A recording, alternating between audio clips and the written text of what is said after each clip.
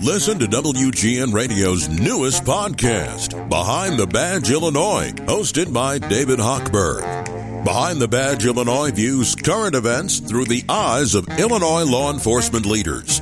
Tune in. Visit WGNRadio.com/Behind the Badge.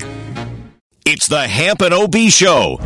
Hey, hold up. We got a team backing in here. Hey, hang on there. Whoa. Almost there it is. And the Rams have won that game, 18-7. Rams in the playoffs, so are the Bears. This is my first time where you lose a game, but yet you find out that you're in. Trubisky on the rollout, going to heave it deep downfield for Mooney, who makes the catch!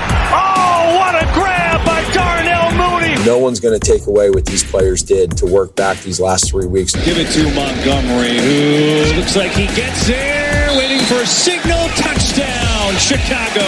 To put ourselves in a position to make the playoffs. And they did that, and there's no one that's going to take that from those players. We're backing in. Here we go. Backing in. And we're in. That's right. You gotta believe they've got a chance. So you're telling me there's a chance? Okay, fine. They're the biggest underdog in the playoffs, but hey, we're in the playoffs. Yeah! Building a bridge to a victory over the Saints. Flawless victory. Hamp and OB with Kaz. Brought to you by ChevyDriveChicago.com and Dan Hampton's truck, the Chevy Silverado. Drive what Hamp drives. Chevy. Here's Dan Hampton and Ed O'Bradovich. Welcome to it, baby. The playoffs are here. Hamp and OB brought to you by ChevyDriveChicago.com. Dan Hampton's truck, the Chevy Silverado. Drive what Hamp drives. Drive a Chevy. We knew we would be here tonight, but we did not know that we would be talking about the Bears in the playoffs. Now, if they had beaten Green Bay and we were lining up to play the Saints and it had worked out that way, somehow, some way, that would have been with the Rams losing and all that type of stuff, we'd all be feeling great. But they didn't beat Green Bay. They look terrible. Now everybody thinks they're going to get killed. 312-981-7200 if you want to join the show at any point tonight.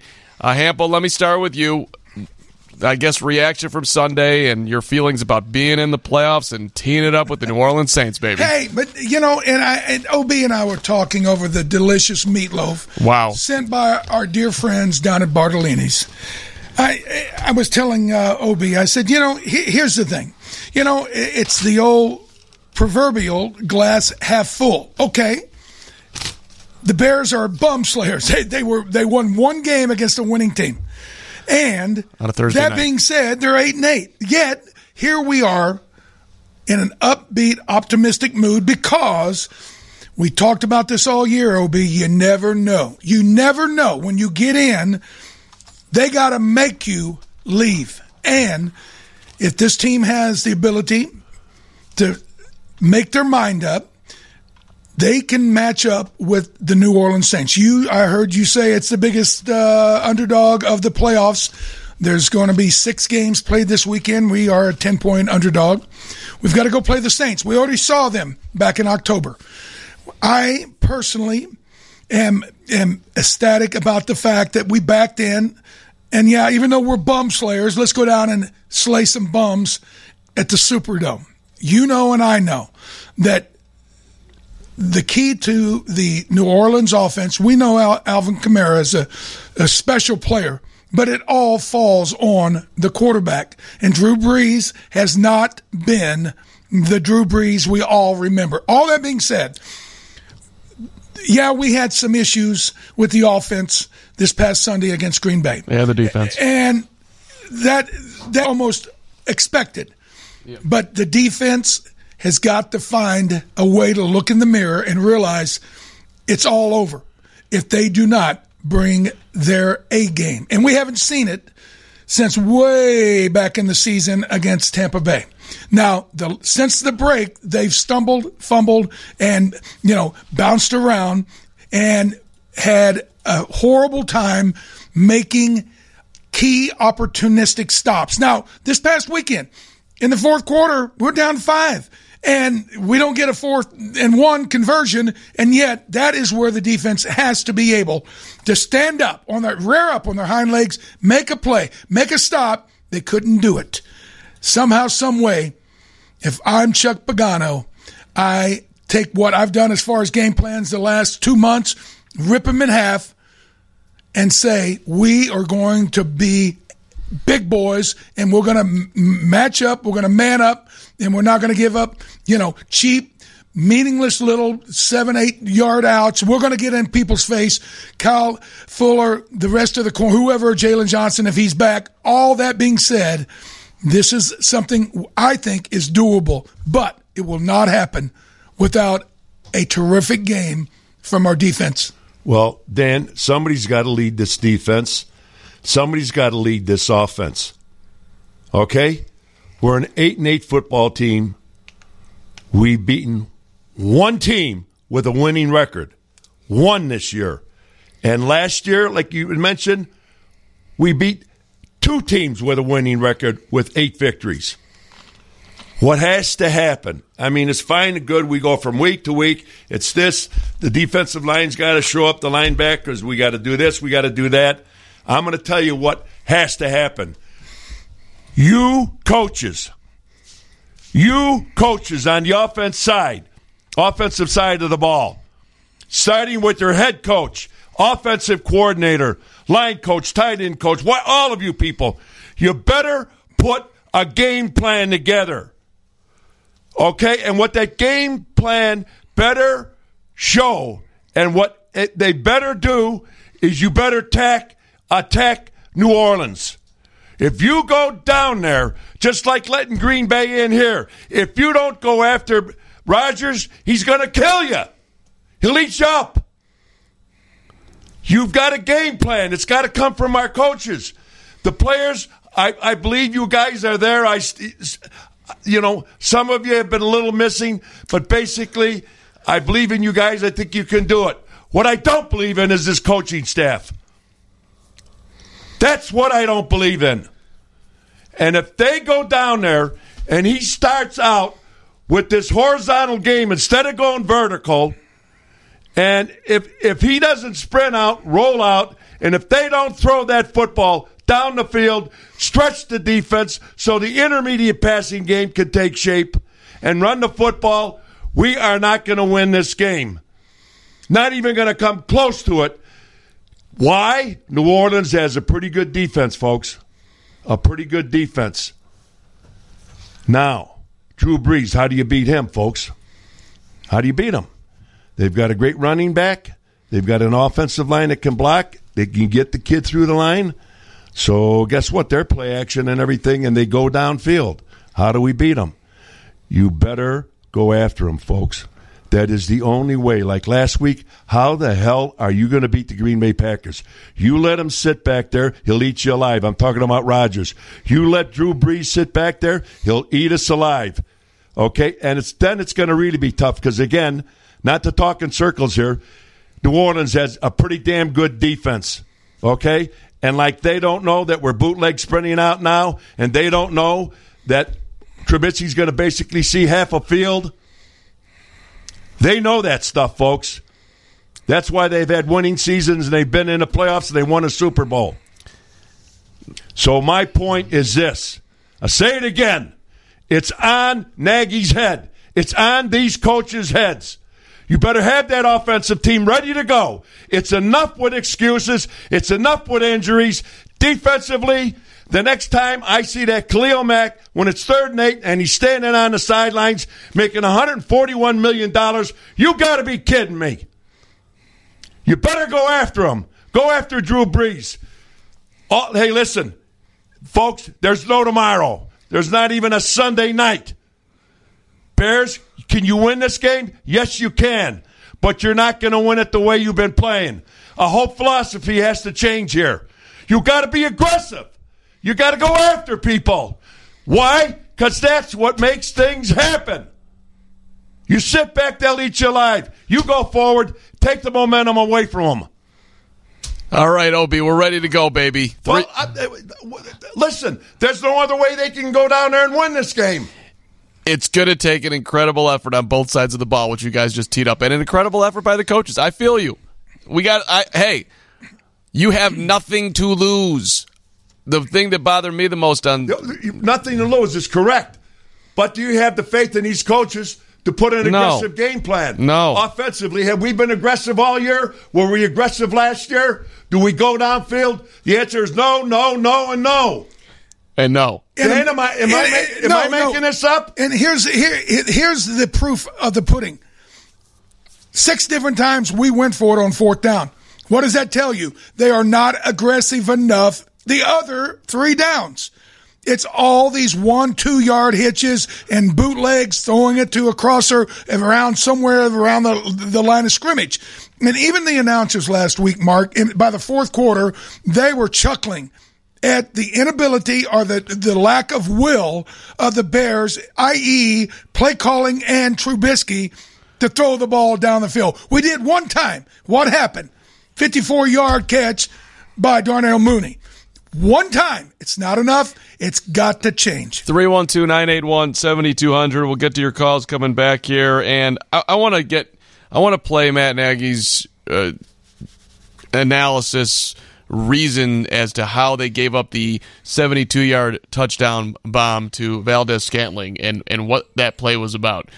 And get your defensive expertise on what. Is it anything past bad coaching? I thought it stood out at his Monday press conference. It was total confusion that left. He didn't think there was any confusion. Inside linebacker on the number 3 receiver, which happens to be the number 1 receiver in football. That's called bad coaching. Yeah, but he doesn't think there's any confusion. I'd love to get we're going to play coming on back here. Hampton OB brought to you by... We're not ready to go on a break yet. By ChevyDriveChicago.com. We're with you until 10 o'clock. We're going to have some fun tonight, baby, and we're going to get you ready to beat the Saints on Sunday, damn it. 3:40 kickoff. It's 7:20 WGN. Jeff Vukovich is back. Woo! He's the straight shooter. He knows insurance, and he is on your side. He'd love to help you. Nationwide is on your side. Check out jeffvuk.com. Vuk. Nationwide is on your side. Bears coming with the blitz. Rodgers sees it, floats it down the middle. It is caught. Valdez-Scantling going to go all the way. Touchdown, Green Bay. 72 yards. So that made it 14-10. It was the second quarter. They were going to tack on one more. Of course, the Bears went on to lose 35-16. Hampton OB brought to you by ChevyDriveChicago.com. Hampo's truck, the Chevy Silverado Drive. What Hamp drives, drive a Chevy. When you saw that play, what was your first reaction? Well, what happened before the ball was snapped?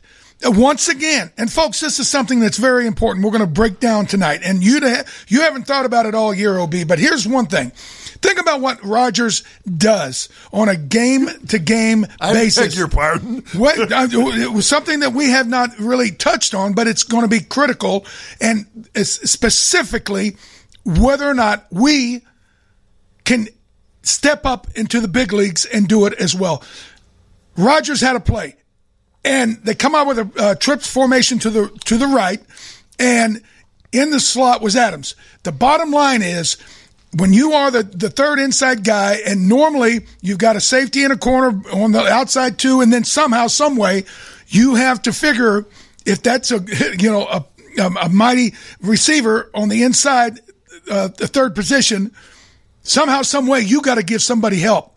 And for whatever reason, Eddie Jackson has been a myth this year. We haven't seen him, but they basically ran a streak to Valdez-Scantling. And I'm just telling you, at the moment the ball was snapped, we all held our breath knowing that he had no chance to run with the wide receiver. Now, all I'm trying to tell you folks is this is a schematic mismatch. Their coaches versus our coaches, and that is an instant win-win for the Packers. We see it week after week during the course of the season, but when we play the Packers, it happens so much of the time. How many times did we see receivers with linebacker coverage? And that is a schematic advantage the Packers always get on our defense and our defensive coordinator, Chuck Pagano. And how often do you see it around the NFL? I mean, it's not very often. Well, you can scheme to stop it, and there are ways. There's only so many receivers, and you've got 4 DBs or 5 or 6, depending. You never let that happen. Unfortunately, we, in an arrogant way, think, we're going to just let our linebackers cover it. A man-to-man. It's not a man-to-man. It's a receiver versus a linebacker. It's a mismatch. So this was Nagy's response when questioned about it at his Monday press conference. I thought it was interesting. Is he lying here? I'd like to know what do you digest? Play it. Let's hear it. Let's go.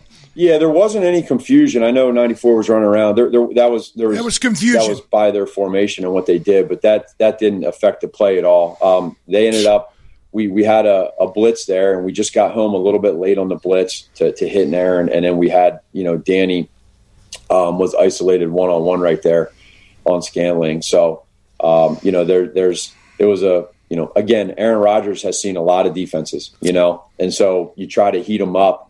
There's gonna be times where you're gonna have some one-on-ones, and we talk about some defenders have a hard hat, right? They got to wear the hard hat, and they that was one there where we look back and you love to not give up, but that was unfortunate. But Aaron made a good throw. The kid ran away from him and made a good play. The only thing that's unfortunate about this thing is you don't know what the hell you're talking about. That's the unfortunate. That's the unfortunate thing. Who's he trying to cover for? Pagano. For Pagano. Okay. Yeah. Okay. Now let's go back to Aaron Rodgers. Seen a lot of defenses. Yeah, he's been around 15 years. Yeah, he's seen a whole bunch, and he's seen good ones, and he's seen others that he can take advantage of. Now, the one thing that I think is imperative, Aaron Rodgers understands that essentially it's a chess match in the passing game, and even in the running game to a certain degree. They got 8 in the box. They'll throw it. If there's 7, they'll try to run against you. They get a numerical advantage, so forth, so on. But when you see that the defense doesn't have the capability to be able to check out and go to a coverage where you got like versus like, where a corner or a safety or somebody that can run, to be able to run with one of the best receivers on your football team, then it's Aaron Rodgers he's got slobber coming out of his mouth. Here's the one thing. Think about this. With the COVID and the empty stadiums, how many times have you seen the Chicago Bears, especially in red zone situations, be able to audible, to check out, to read a defense, understand what you are presented with, and be able to make a decision to audible, to check out. You have a quarterback that can't do that, Dan. That's the whole point. He can't do it, period. That's it. So we're playing with one arm tied behind our back before we even take the field, because we don't have that capability. And why is that? Because you had a general manager that gave up almost an entire draft and every other thing to move ahead of 2 players that won through for most yardage in the National Football League, and Deshaun Watson, and the other one probably rated right now the top quarterback in the league. He bypasses them and takes a guy that played 1 year and lost his last 2 games in college. I think you're going with the... But that's 4 years past. Here's the point I'm trying to make. We're going to New Orleans. You know and I know. It normally is a madhouse of noise, and it would be impossible to audible. This year, right now, why can't they? Why are they not figuring a way to create opportunities where your quarterback, Mark Carman, that you love, to give him some kind of a cheat sheet where he can hopefully figure out certain, things that he recognizes and how he can read a defense and then maybe check out a bad plays.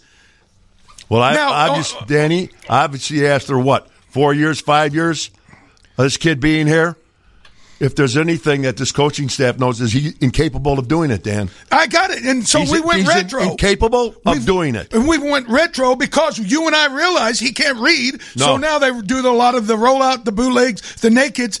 That creates a one-read possibility for half the field. Bingo. Whereas Aaron Rodgers not only sees the field, he understands the matchups that will happen when the ball is snapped. You know what's amazing, Dan? It's an unfair fight. It's a knife versus a gun. Yeah, when you see Aaron Rodgers come out, not this last game with him, but I'll tell you what, the game before, you remember I mentioned Mark on the radio. I saw him about 2 or 3 times. He had a smirk. He looked strong. He looked weak. He'd come back, and he had a smile on his face, and bang, 30, 40 yards down the road. Yep. He did the same damn thing. He'd kill plays, audible to other plays. Absolutely. He knows what the hell we're doing. He's got, but he's a great quarterback. Make no mistake with everything. But that's coaching, folks. Okay? And why are we at 8-8? Why did we only beat one team with a winning? It's not the players, folks. It's not the players. It's the coaches putting the game plan together from week to week, offensively and defensively. And what has it gotten us? Okay, this has been going on for a few years, and it's the same story. It's the same game. It's the same results. Thank God we backed into a playoff game, but I'll tell you what, when it comes to game planning, it's right in front of you, folks. My God, you don't have to be a football genius to figure this one out. Our coaching staff has difficulty putting in a winning game plan. And, why is that, Dan? Okay. Can't they dissect an opponent's defense? Can't they dissect it? Can't they put a game plan? And when you get in the red zone, what is it that we can't throw the ball and try to score a touchdown in the end zone? We go down there, 4 times, and not one time do we try to throw the ball into the end zone? My God. Okay, just to illustrate this before we go we're going to get to you, callers. Just hang tight. Hang tight. It's a big night. In the 7 games we played against winning teams, we won 1. We're 1-6. In those games, OB, we averaged 17.4 points. You ain't gonna win the the game. Opponent averaged 26.8. Right. That is a difference of 9.4. That was the opening line, by the way. 9.5. So my point is, when we match up versus legit defenses and opposition, we are almost at a 10-point disadvantage. And New Orleans has a legitimate defense, folks. 7:30, yes, they do. We can dive into the Saints defense coming on back here. And we'll get to you, Mark, and Jim, and you, 312-981-7200. 7:30, checking news on 720 WGN. It's a weird feeling. Obviously disappointed from the game, but finding out the news that we got in, I think we just got rewarded for the work we put in the last couple weeks. And even though tonight didn't go the way we wanted, we're in the playoffs, and that's really all that matters. Everyone's 0-0, and we got a good opportunity this week. And we're grateful for that opportunity. So we got to put this one aside. We got to look at it and learn from it, and then put it aside and come ready to roll next week because we got a great opportunity. Mitchell Trubisky. Oh, my God. No, see. Please. In what way? Go ahead, Mark. Well, I was just going to say this. He had, and Hamp, correct me if I'm wrong here, I thought a noticeable swagger coming back from benching and being hurt. And he played commendable football week after week after week. 4 straight weeks scoring 30 points. First time the Bears have done that since 1965. Mitchell Trubisky was a part of it. And then they came out on Sunday, and it was like none of it had happened. And he looked like a guy that was like, oh, my God. Now we're here, and now I've got to do it with the brightest lights on, and I'm not quite ready for it. That's what it looked like to me. Trubisky showed that he was not prepared mentally for the game. How many times when he decided to pull the ball down and run, he looked hesitant. Like, oh, should I do it? Should I? It's gone.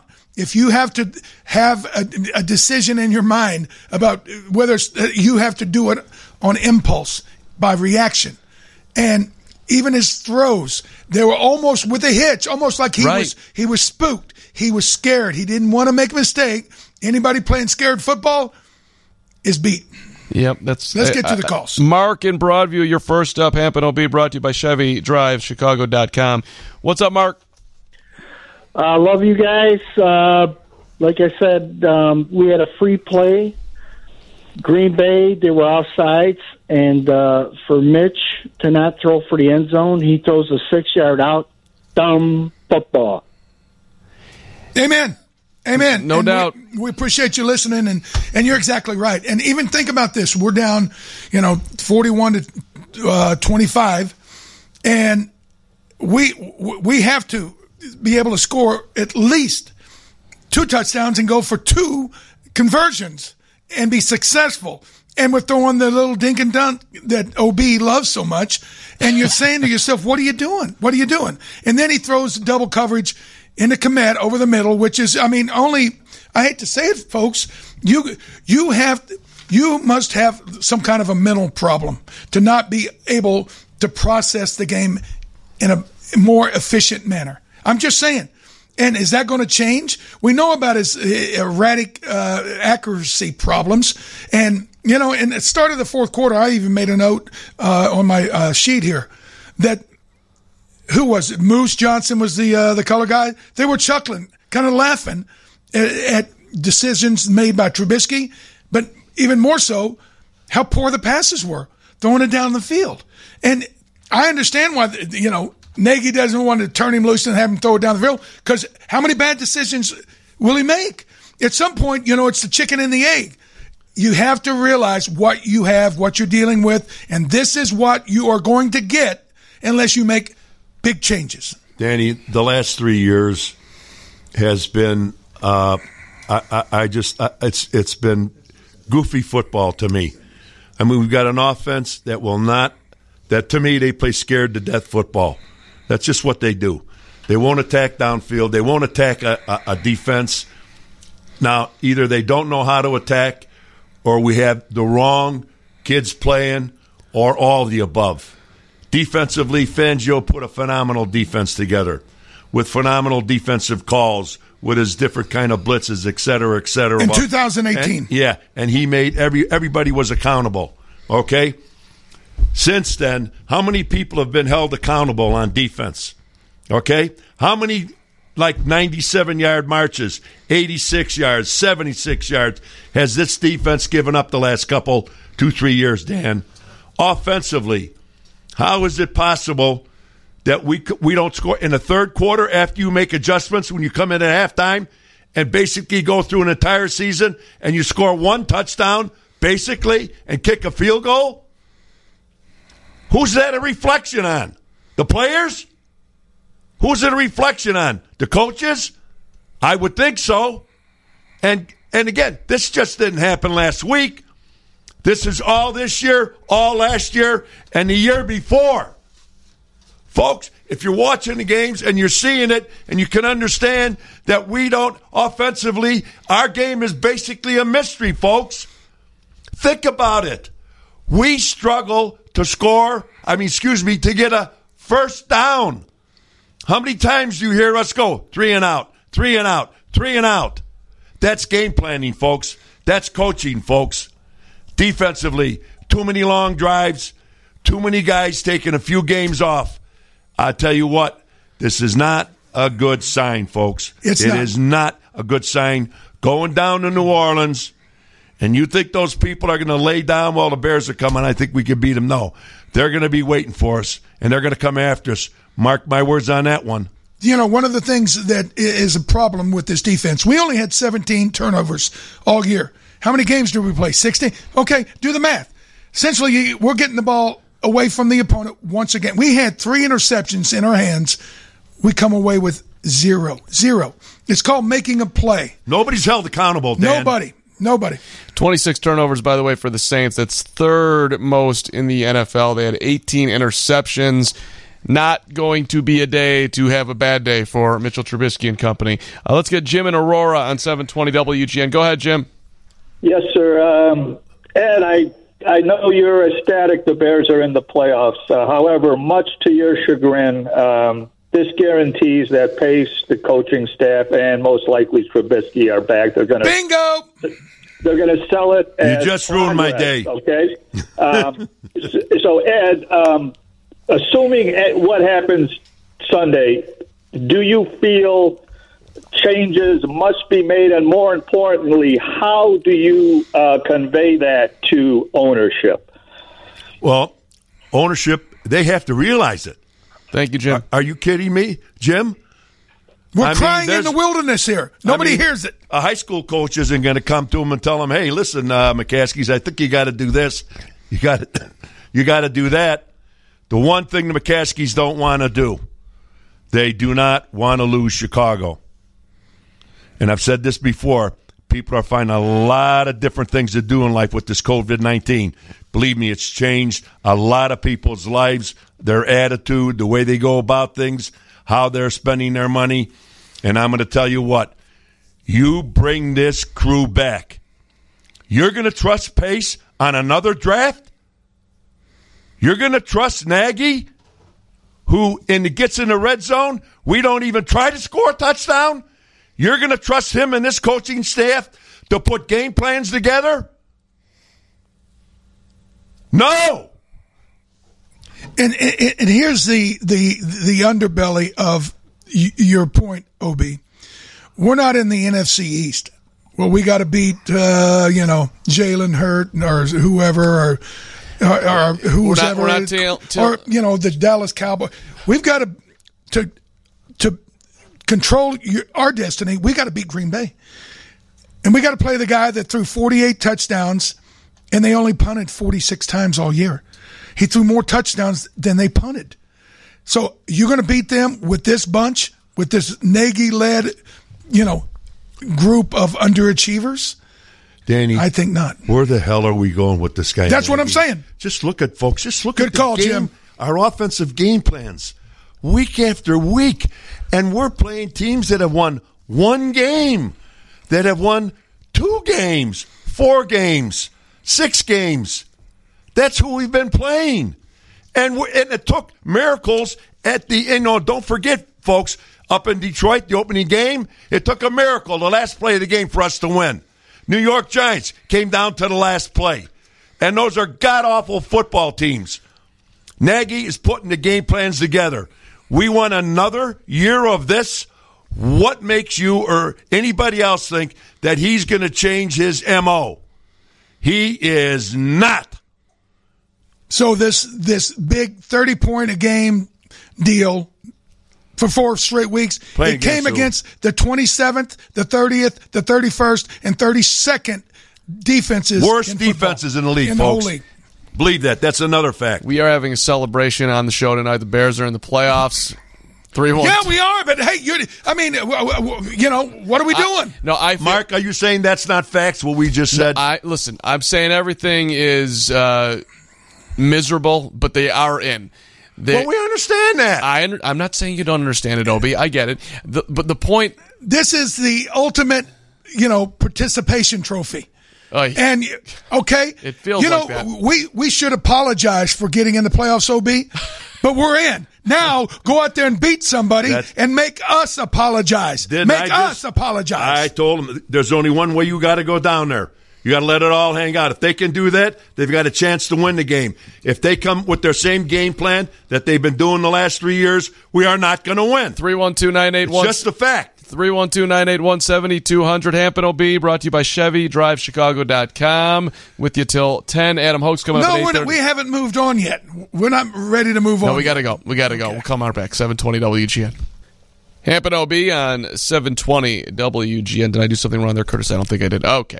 Hey, it is time for our essential questions brought to you by the Marquee Sports Network. You should watch Bear Essentials on Marquee's Sports Network. On the Marquee Sports Network. Who'd you have on this week, Hampo? No show this week. Oh, okay. Fair enough. You still should be watching it, damn it. Check out the Bear Essentials on Marquee Sports Network. Hey, here are our questions today on our Facebook page for the week that you are still invited to weigh in on. Number 1 question, are you excited the Bears are in the playoffs? 2, do you expect the Bears to win at least one game? 3, are the Bears coaches holding back Mitchell Trubisky? 4, does it mean anything that the Bears play the Saints earlier in the season in terms of planning to win next week? And 5 was, how would you rate their chances against the Saints this time compared to the matchup earlier this season? I'll take the one about holding Trubisky back, the triple threat, the stumble, fumble, or throw a pick. Think about this. Early in the broadcast, OB, were you paying attention when on a couple of play actions he ran into the running back? And yes. There was another one where the actual handoff was botched because he was like that was out so of sorts. Bizarre. And then when like I said, he was double check. And see, real quick, here's what leads to that, folks. We've all been in a situation where we didn't know exactly what we're supposed to do, and I tell my son all the time, I said, if it's anything from like learning how to string a guitar or tune or change the oil, watch somebody that knows what they're doing and you learn. If you don't know, you're bobbling. Well, essentially, our quarterback is kind of faking it all. And he doesn't really know what he needs to know, and that's why in big game situations, it's almost like he freezes and he can't process, and that leads to other issues and problems, which ultimately leads us to defeat. I was just disappointed. Does that make any sense? Yep, it does. Let's get Jim in here. He's been hanging on for quite some time. What's up, Jim? Welcome to WGN. Hello? Yes, Jim. Hey, good evening, guys. Thanks for taking my call. Got it, Jim. Just a quick question. What's the status of Roquan Smith? I haven't heard anything about him since he left the game. So we're going to get an update from the head coach tomorrow. He's going to call me directly, Jim, and let me know. But no, they'll have a press conference tomorrow, and we'll get an update on Roquan. We'll get an update on Darnell Mooney, and they need both of them really, really bad. It's an excellent point. Yes, they do. Yeah. Yep. That's a couple of Thanks, pluses on the draft pick side for Ryan Pace. Yeah. And the Mooney situation, you have so much appreciation for a guy who weighs, 180 pounds, and he's trying to get every single... He played like a lion. He was fantastic. But then it's the other side of it, Hamp, and it's like... I mean, what would you tell a guy like that who, the longer you play like that, someone is going to come calling for you? Yeah, but guess what? When you're 7-8 or 8-7, yeah, and you're looking for somebody to make a play, to play reckless and with reckless abandon, those are the guys you're going to look at as leaders. I don't care if he's a rookie. You show me somebody on defense that's knocking people out. Even Nick Kwiatkowski. Even when he came in as a rookie, he was running over backs trying to block him on blitzes and things like that. Those are the ways that you have to play the game. Now, if you're playing against Jacksonville, maybe Mooney doesn't have to do that. But you're playing Green Bay, and you're trying to fight your guts out for a win to secure a playoff berth, then you want somebody like him to play like that. So don't be saying, he's going to have to learn to take it easy and shut it down and run out of bounds like half the other receivers. The other side of it ain't time. Yeah, the other side of it is that's the cost, by the way, of throwing a three. It's pro football. People get hurt. Well, he'll be okay. Yeah, and 3-yard out, though, when you need 8, 9, 10. That's been going on, Mark. It puts him in harm's way. Since Nagy's been here. I understand. It's not a revelation. Certainly not. What's up, Michael, in Clarendon Hills? What's up? Go ahead. All right, Michael, we're going to put you back on hold. Turn that radio down, and you'll get another chance at it. Dave in Wisconsin. Now we got to go up to Wisconsin because of you, Michael. What's up, Dave? How you doing again, guys? All right, Dave. Three quick points, my good friends. The first point is, didn't McCaskey and Phillips say at the end of last year in their press conference, we better do better next year? We were 8-8. We want to see a much more improved club this next year, or else. Yes. Okay. Second point, my friends. We will not beat Rodgers and the Packers with that young a team and how Rodgers is playing for the next 5 years. Let's face it, guys. If we keep the present coaching staff and our present quarterback, we don't make some changes. Rodgers, there's no way. Now, don't the McCaskies base this team on beating the Packers? Now, last thing. If we go 8-9, if we lose to New Orleans, that's a good year? Are McCaskies actually looking at that, or are they basing it on just we made the playoffs? And the last thing, thanks for the time. Guys, did you look at the schedule next year? I think we automatically have 8 losses on the road, and I want you to look at that schedule. We may beat Detroit at Detroit, but I doubt that because they're going to be improved, and the Vikings are going to be improved. Guys, look at that schedule next year. We'll let the fans decide if Pace and Nagy and Trubisky are back. We'll let them decide by the booing in the crowd next year when they're 0-8 just on the road, guys. And I don't mean to say this. I'm a beloved Bears fan for 70 years, guys. And I'm just saying that. Look at the schedule for next year. If Nagy thinks he's got it made by coming back and we don't make changes, I'll hang up and listen to your answers. God bless you. Keep up the great show. Thanks, Dave. I just tell you one thing. The Bears are lucky. Just in a football sense, what I'm going to say here, folks, that there was no crowd at Soldier Field. Could you imagine what 70,000 people would have done at that game? Think about this. Great call, Jim. God. Think about this. Okay, yeah, and we got a game in 5 days. Okay, next year is next year. But let's talk about what happened this year. Think about this. Minnesota was driving, and it could have beat us up in Minnesota, but we did find a way to win that game, correct? But they beat us here decidedly. The Detroit Lions, we had a 10-point lead with 4 minutes left in the game, and Nagy botched that. We lose that. And Detroit had a rookie in the end zone drop a touchdown pass that would have beat us in the opener. So you're thinking, Detroit's going to be a pushover next year? They basically owned us this year. And think about this, folks. Other than Nick Foles getting an owie on his hip or whatever, we had some guys in the offensive line go down, but hey, it was musical chairs. It was, it was a bum's rush. It was recirculating a bunch of the same guys. It wasn't like we lost an all-pro for, the season, like a lot of teams do. The one victory we had against a winning team, guess who the quarterback was? It wasn't Trubisky. It was Foles. That's right.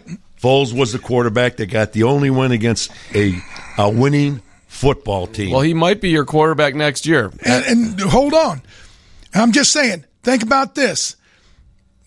When we were down 21-15 in the fourth quarter with our pop gun fool's gold offense of the little Trubisky rollouts, blah, blah, blah, the Green Bay, and I said this, smart defensive coordinator is going to bring instant pressure and basically compress everything, and it's going to cause all kinds of issues. Think about this. If we would have put Foles in, just think, with his ability to throw it down the field, and before you laugh, think about the problems he had with the offensive line when he was in, that 7-game stretch. But one thing, OB, the team we're playing this weekend, that was Nick Foles that scored 30 points against the Saints, not Trubisky. So okay, let me just make this statement. Did I make your night?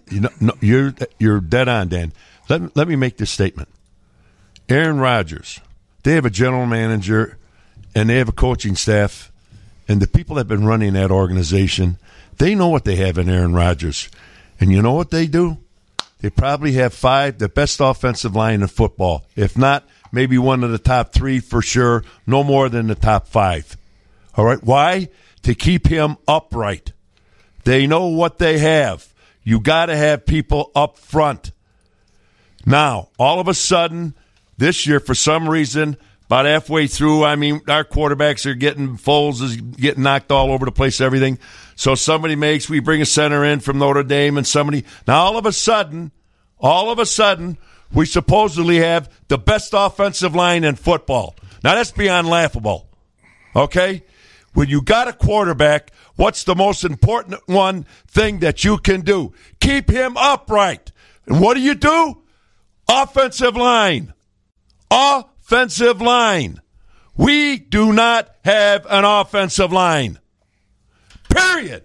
I really, thought that maybe we should go for it at that 4th and 2. But then you look up and you say, okay,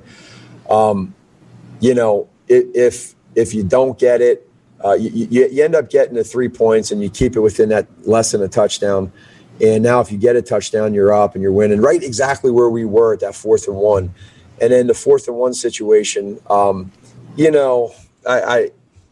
it's just 4th and 1. We got to get that, and then 3rd and 1 before that. I'm not going to get into the why part because that's just for me and the coaches and the players. And I just I want to get that, and that one bothers me.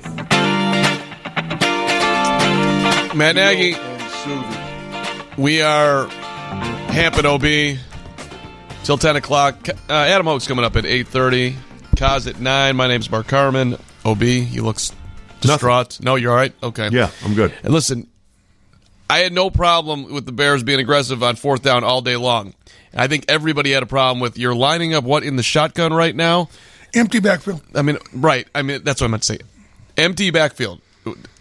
Hey, you could for me, you're under center and it's going to be a sneak, and that's great. It's worked all day long. Why not do it again? But if you're not going to do that, then okay, let's have a handoff. Or if you're not going to do that, okay, let's have some play action. Or if you're not going to do that, let's be in the gun with a back in the backfield. This is we're 0 for 4 here. Am I missing anything? No. Well, it's telling you they don't trust the line. Well, but they trusted him all day until that point. That's not a quarterback sneak. But if you had an ace backfield, or an H-back field and you took a dive, what he's telling you not. He figures it's better to throw a 3-4 yard out. Right. That they have a better chance. That's what it says to me. But he's not consistent. Like, I mean, now he's all of a sudden, well, we did this, it was working. Now I'm going to show you my brilliant player almost. So I don't know. Now, how many times have I told you a smart game plan would work off of what you have done that has been successful? Then when they make adjustments to stop that, then you do something else. Go to plan B. Instead, we're basically in a throwing set. And all day long, the Packers are jumping all those little 1-yard routes. It was doomed before the play was snapped. And everyone knew it, too. I mean, no one was sitting up like, oh, this is going to be sweet. Kareem in Plainfield, welcome to WGN. Go ahead.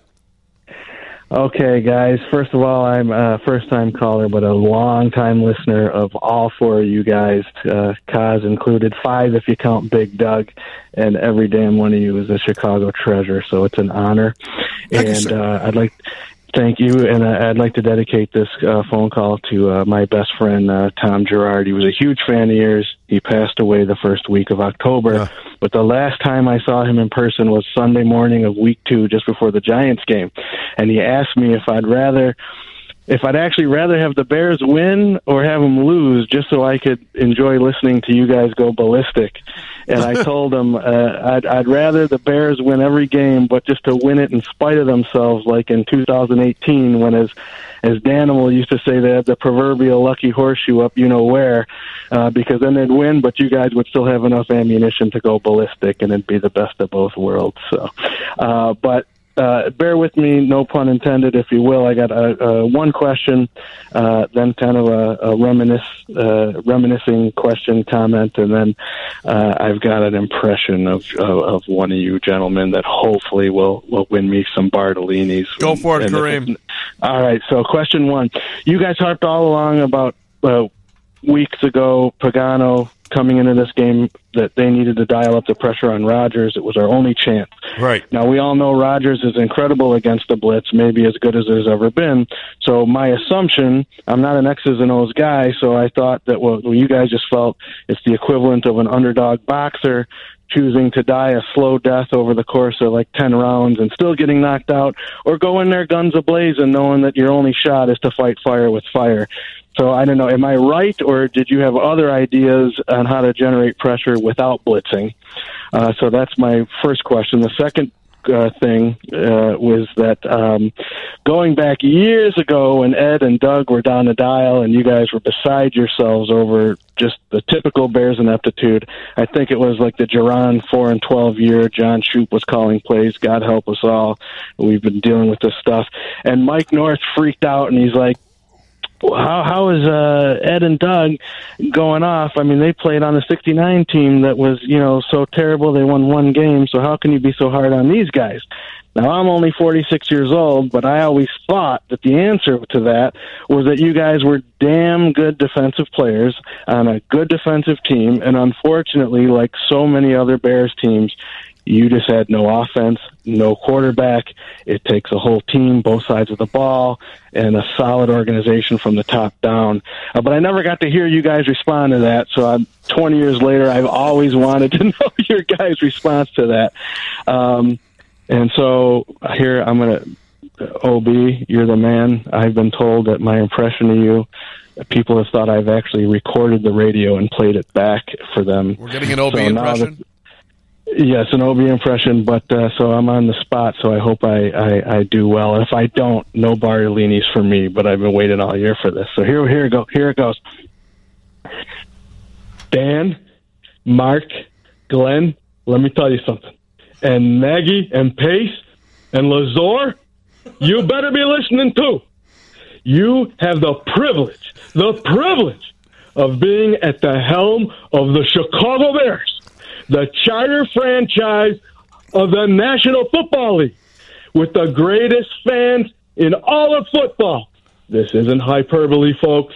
I played for them. Dan played for them. Glenn played for them. And they deserve better than this. So you damn well better get ready, because you have another chance and anything can happen. Anything. Pagano, you and your multi-gazillion-dollar defense, Mac, Hicks, Quinn, I'm talking to you. You need to get to the quarterback. Drew Brees is not a mobile quarterback like Aaron Rodgers. Blitz him. Line stunts. Disguise coverages. Because I'll tell you this, if you look that gift horse in the mouth, and that's what it is, guys, it's a gift horse to be in the playoffs. These fans aren't going to forget because they've been living and dying with this team for 20, 30, 40 years and only got one damn Lombardi trophy since the damn thing was invented. That's all I got, guys. I love y'all. Yeah, well done, Kareem. By the way, for a transcript of all of Kareem's call there, you can email mark.carman at Nicely done, Kareem. $50 gift card. You got it, Kareem. You asked for it. We're going to deliver it to you. That was an incredible effort. $50 gift card to Bartolini's Restaurant and Catering, family-owned and operated, serving the best Italian cuisine in Chicagoland. Obi, how was the meatloaf tonight? But you forgot the footing and the foundation. Nicely done. Hey, good job, Kareem. I'll put you on hold. Talk to Curtis. That was awesome. Bartolini's located at 144th and Pulaski in Midlothian, open 7 days a week for dine-in, patio seating, and to-go orders. Details at bartolinis.com. Imitation is the highest form of flattery, OB. The kid did a good job. He did. He very much did. Tom, taxi driver Bob, Wick, we're coming on back with you. Hampton OB till 10, but brought to you by Chevy. Drive Chicago.com on 720 WGN.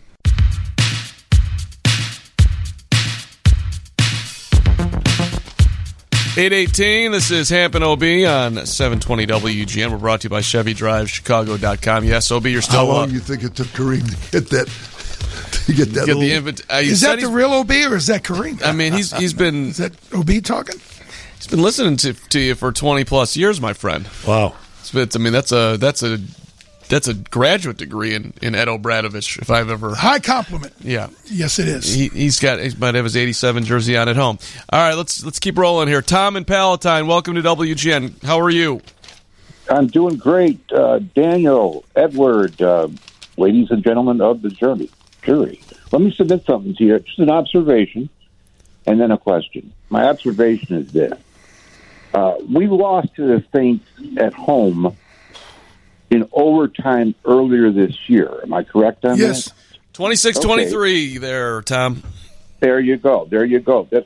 And most would say that, we have absolutely no shot down in the Superdome.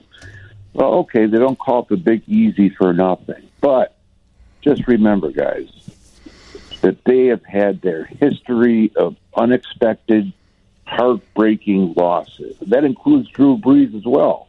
I mean, I remember the days when feeling sorry for old Bum Phillips after watching the Saints lose a first-round playoff game at home. Brees has got his shortcomings. I really do think that since we did damn near beat him in overtime, I think the football gods are with us.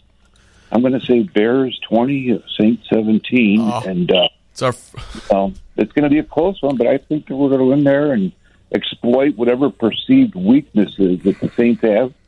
And, the operative key to the game is study. Just, make sure you got down whatever they have going on in film and just try to exploit it. And I really have a good feeling about this. That's the problem.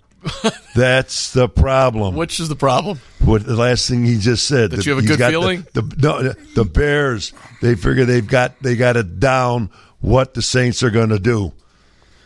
Well, from your lips to God's ear, that'd be wonderful. We want the Bears to win. We want them to play the game that we've waited all year for.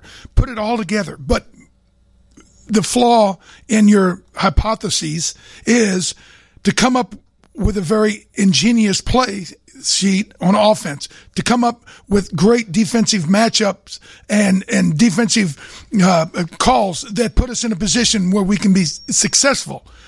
That is upon the coaches. And OB did a wonderful job in the first hour talking about in almost every situational position we get in where we have to not only match up personnel-wise, but we got to be schematically better. Think about this. Green Bay, they were 4 out of 4 in the red zone this past game. 4 out of 4. That's called execution. We were 1 of 5 in the red zone. 1 of 5. 1 of 5. Even though Cairo Santos has been a godsend. All that being said, it still comes down to being smart enough to be able to execute in crunch time. We were down 25-16. We go forward on 4th and 1 with that ridiculous throw to Allen Robinson. And from that point on, it was all Packers. Everything, it just deflated. Our defense couldn't get a stop. Our offense couldn't respond. We threw an interception. The game was over. So all that being said, matchups are very important. And everybody's got good players. And yeah, they got some good players. Yeah, well, we do too. But we don't have the same ability to attack and defend because schematically, the first 16 weeks of the season, OB, we have shown that we don't have a lot of great game plans. Speaking of schematically, gentlemen, why are teams able to take Allen Robinson away? Why is it that he can look so dynamic one week and then we don't see him until the second half? Is that they get up on him and smother him? So is that they get up on and smother him? They don't give him the chance. Why wouldn't everybody for him to make separation? Yep. So you don't think it's on the coaches, or do you? Well, it's a combination of things. If Allen Robinson isn't physical enough to create separation, then you've got to be smart enough to put him in motion, do different things with trips, put him where he's able to come off of and run the slant and different things. You got to get him in a position where he's capable of getting a ball thrown to him. And the Green Bay Packers, as OB said, they were on him like the COVID. He had nowhere to, you couldn't. They were all over him. Yeah, you look at him and you can't throw it at him. There's somebody on him. They did not let him dictate. They come up and dictated to him. And, of course, as usual, again, and I've been saying this, if people have been listening to me long enough, it's about coaching. Folks, I'm telling you, I've been around long enough. I played on a world championship team, and I played on some horrible teams. I'm telling you, it's coaching. It's coaching. Can I just play this here? Give me Matt Nagy on why Robinson was shut out this week, and then we'll get back to the calls here. Here's Nagy. I know it's probably a little bit of both. I mean, A-Rob's going to get that. He's you have 100 catches. They're going to try to play shell and play cover 2 over the top. So that some games you just have that. Other games, depending on how they play schematically with what they want to do and what we have cover working 2 and not over. Working. All that's a part of it, So, for us, we want to be able to get him going more and see where he's at because he's a special player. See where he never even got to cover 2. I don't get it. I mean, he maybe okay. Let's say this: he might not have a ton of catches. He's at least going to be targeted. They weren't even throwing them the football. It's a combination of, and Maybe we've talked about this with this half the field read on the boots and the nakeds. Then a lot of times he's not even, in the scheme of things. Right. And it's almost like when you have a quarterback that is so limited, then automatically, if he's on the right side and we roll left, you make him limited. He's an ornament. Taxi driver Bob. What's up, my friend? Happy New Year. Happy New Year to you guys. I'm the same age as Hamp, and I tell you, I was chomping at the bit to get on the radio tonight, but I hope I could be an eighth of as good as that other caller that called. He was awesome. He knows his stuff, man. Like you said, it's like Toby said, it's coaching. They're not going. It doesn't matter who they get in the draft. There you go. Anything else that they do, it doesn't matter until, and they're not going to do anything in the playoffs. It's immaterial about to Sunday's game. They're not doing it. They're not going anywhere. Even if it's Kansas City, are they going to try even come close to beating Green Bay again?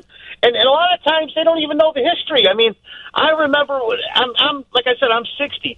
I hated Forrest Gregg, man. If I was relaying to that team, I'm a Cub fan. It's like the Cardinals, your arch nemesis, man. You got to be on top. You got to be ready to play that game because that's your arch nemesis. You have to be ready to go and play.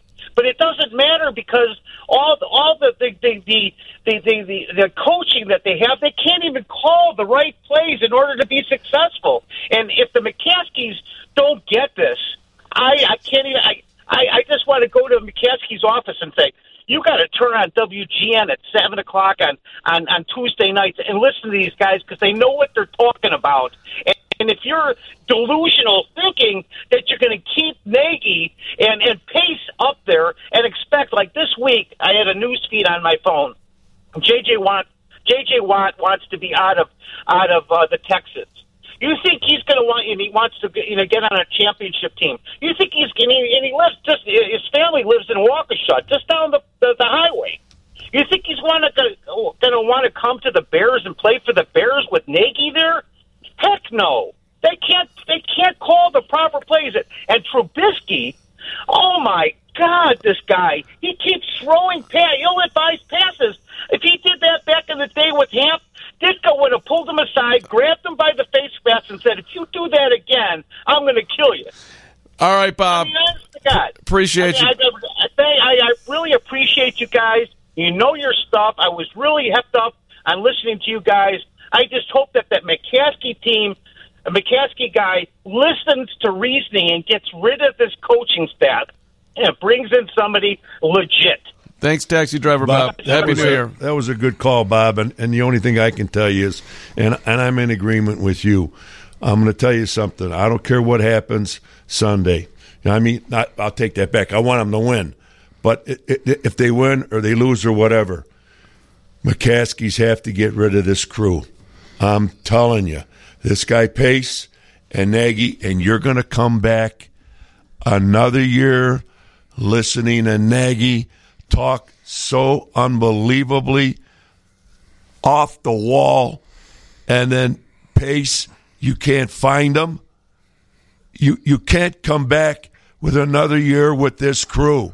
You can't lose the fans of Chicago. We are the Chicago Bears. It's enough with these people. They can't even put a game plan together. Let me tell you a story real quick before we get to break, Mark Carman. I think I told it last year. We opened with who? The Green Bay Packers. I was on the field 10-3 before the game. I was on the Packers sideline in warm-ups, and it was amazing, the kind of feel. Remember, the Bears had went 12-4, got in the playoffs. We had the bad defense, and woo. I personally thought the Packers would have kind of a little hint of respect and fear because, the Bears, the big defense and blah, blah, blah. Mark Murphy walked by, and I said, hey, how are you? And we talked for a second. Murphy was the general manager. Right. And he said, and I said, so you like your chances tonight? Almost like, we're going to put a boot in your butt. And he kind of smirked and said, yeah, I think we like what we're going to be able to do. And you know what? That was before the Bears had ever played this current Green Bay Packer coaching staff. And you could tell they felt so good before the players even got lined up that they had a superior plan and they were going to get after us. And guess what? That's what happened. So what does that tell you? You see it on film, and you're probably looking at each other in the film room going, what are they doing? What? Are you kidding me? That's what happened. It's 8:30. We're going to get checking news, and then we'll get Adam Hogue on the board here. With you till 10. Hampton will be rolling along here on 720 WGN. There's a fine line between winning and losing in the NFL. Wow. Adam Hogue rhetorically dancing with his verbiage. It is Adam Hogue time on 720 WGN, Hampton OB. Brought to you by ChevyDriveChicago.com. Hampo's truck, the Chevy Silverado. Drive what Hamp drives, a Chevy. All the way to the playoffs, Adam Hogue. Drive that Chevy all the way down to New Orleans. Welcome to the show, by the way. Good to have you. Hello. Happy New Year, guys. I do drive what Hamp drives. That a boy. Don't try to suck up to us here because we got some tough questions. Uh-oh, here we go. I'm ready. All right, buddy. Hey, listen, so we've talked at length about the problems with the offense, but the elephant in the room is the fact that our defense has been incapable of shutting people down, but more importantly, making the big stop. Once we were stopped on 4th and 1, it was 21-16. We're down 6. We're still in the game. I think it was, 8 or 9 minutes left in the game. Our defense needs to find a way, despite, their ability to get the wide receivers on our linebackers in, repeated fashion for big gains, big chunks, touchdowns. Why are we having such a problem getting our defense, not only, catching the ball? Valdor had an interception that he dropped.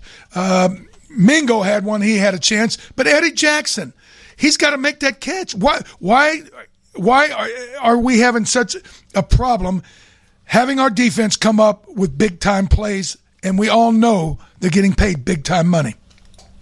Yeah, Hamp, I'm glad that you brought this up first, because I am 100% with you, and I think we've done a good job of questioning the defense on this show throughout the season, even going back to week 1 when I thought there were some warning signs against the Detroit Lions. I mean, look, there's no question the offense needs to be better, and Matt Nagy was brought here to get that side of the ball going. But you just look at how the money is spread across this roster, okay? It's the defense that is supposed to be the reliable unit, that you put all the money in, the pass rush, and these playmakers in the secondary. And draft picks. Absolutely, draft picks too. And I count 2 of those draft picks as Khalil Mack, because you traded away 2 first-rounders for him as well. So I think 4 out of 6 Ryan Pace's first-round draft picks go to the defense. And the money's similar, too, in terms of the pie chart. So I'm with you, and I think the story of the season has been the 2 things you just brought up, Hamp. Not being able to get big stops, and it's not just late in games, it's early in games. The Bears had a 3rd and 8 on the Packers' first possession on Sunday. They had a 7-0 lead. It's 3rd and 8. You pay this defense to get off the field, and they couldn't do it. They missed 3 tackles on one play. Packers get the first down. They go on to score a touchdown there, and it's 7-7. That was a big swing early on in the game. You brought up a good example late, but this is not just recently. I was looking at my notes because the Bears are playing the Saints this week in a playoff game. They played the Saints earlier this year. I went back to that game, that Bears-Saints game back in Week 8, went back to my notes, and I have circled the last drive of the first half. The Bears had just settled for a field goal. They had a chance to go up 17-3, couldn't do it. They settled for a field goal. Then the defense, I don't know if you guys remember this, allowed the Saints offense to go right down the field and score before halftime, and that made it a 13-10 game. So it could have been 17-3. Instead, it was 13-10. And I have circled a 3rd and 13 on that drive. I think it's maybe arguably the biggest play of the season, because they allowed Alvin Kamara to pick up 12 yards to make it 4th and 1, which allowed the Saints to go for it, and they got it. And the Bears missed multiple tackles on that play as well. They did not cover well, and that was a swing that I thought to lose that game. But also, if you look at where these 2 teams, especially the defenses, have gone since that week, the Bears' defense has gone straight downhill. The Saints' defense has gone straight uphill. They now rank number 2 overall in the NFL. So this has been a story all season, guys. Adam, what I have been saying, another thing, what is it about? If you were one word that describes what the hell the Bears' problem is, it's coaching, which you just pointed out. You can go offensively, defensively, position to position, and you can go anywhere on this team. Scheming from game to game, quarter to quarter, when they're red zone, what our scheming does, how they try to score or they don't try to score. And what does it come down to, Adam? It comes down to coaching. There's no other excuse. It's right on the coach's head. One of the other things... I agree with you. Okay. Yes, just real quick, I agree with you on that, because I think it's both big picture in terms of scheming, right? But also play, the chess match within games. There's too many times where Chuck Pagano gets beat, especially against Aaron Rodgers. Comes down to coaching. Okay. Period. And so, we had a snippet of Nagy trying to diffuse the reasons why during a blitz where Robert Quinn didn't have any idea which side, where he was, what he was doing, and then Aaron Rodgers basically, while he was grinning, waited for him to finally kind of pick a side, knowing that Valdez-Scanlon had, as a third inside receiver, would basically be in a one-on-one with Danny Trevathan. How many times during the course of that game this past weekend did we see linebackers having to find themselves in coverage on wide receivers? Yeah, and you know what? It wasn't even like rocket science. A lot of times they just moved Devontae Adams into the slot, and they knew they had a favorable matchup. I mean, look, if you can't get home with 4 rushers and have a lockdown corner, like a true lockdown corner, Kyle Fuller's a good cornerback, but he is not a lockdown press man corner who can shadow the top wide receiver on the opposing team. The Bears don't have that guy. And you need that really to beat the Packers right now with how dialed in Aaron Rodgers is. But, look, I give Aaron Rodgers credit for that play. I think Mitch Trubisky could have diagnosed what was going on there. It was a great move by Rodgers to not move. If you listen to what he said and what Matt LaFleur said, that he was actually supposed to move the running back into the backfield for extra protection, knowing a blitz was coming. That's where it's like almost insulting to the Bears. He said, I know the blitz is coming.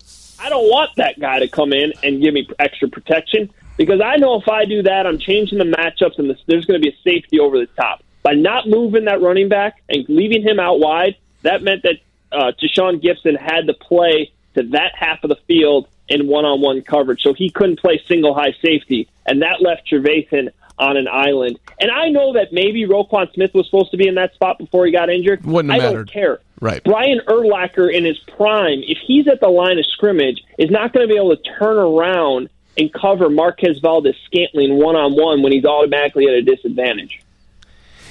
You just made Obi smile, Hoagie, just so you know. And by the way, he really liked it. Adam, the holidays are over. You can put the eggnog down if you think Trubisky could have spotted that. Adam, wait a second. I got to correct you on one thing. You're the best in the business, brother. But when you said that's something that Mitch Trubisky could have recognized, that would be no. Okay, and down that road, I don't know if you listened early on. I made a point out of the fact that we've been given an opportunity. Normally the Superdome, with the 80,000 insane fans making noise, you don't have a chance to audible down there. We do now. And yet, this Bears offense does not have that capability because of a certain reason. Do you know why? And it would be, the answer is obvious. The quarterback is incapable of identifying blitzes or defenses or coverages and be able to make audibles, to check into a more favorable play. That being said, do you think that this might be a situation where, cross your fingers, maybe they try to be able to kind of push the envelope and put Trubisky in a position where maybe he does have that capability, or do you think it would just blow up in our face? Well, to be clear, there still are plays where there is either a run or a pass on, and he has the ability to switch from one to the other. It's not as much, though, and this is me just watching the film and sort of guessing what I'm seeing, but I don't think it's as much as Nick Foles had when he was in there. Most of Mitch's reads are more RPOs, run pass options, right with what's supposed to be a simple pre-snap read, and then reading one defender and making that split-second decision. And to give Mitch a little bit of credit, I actually do think he has improved in that area since or before his benching. I think he is making stronger, sounder decisions on those RPOs. That's because we cut the field in half. Yeah, exactly. That's what I was going to say. When I say that, it's still in the offense, but a lot of it is they are – I hate to say it like this, but it's really what they're doing. They're dumbing it down for him to make the read simpler. And that's okay. Like, if that's what you have and that's what you need to do, then do it. But I also agree that in this game, whether it's that or they're just going to have to take more chances in this game in general. Like you're not just going to be able to dink and dunk the whole game like you tried to do against the Packers the other day. You're going to have to take more shots downfield. Adam Hogue with us here on 720 WGN Hampton OB, brought to you by ChevyDriveChicago.com till 10. We'll take some calls with Adam coming on back here, 720 WGN. Jeff Vukovich, the Vuk man, is back in the WGN huddle right here. He knows the insurance biz. He prides himself in doing it right. Nationwide is on your side. Way to go, Adam Hogue. I didn't even say anything that was so good. We are in playoff form right here. I was ready.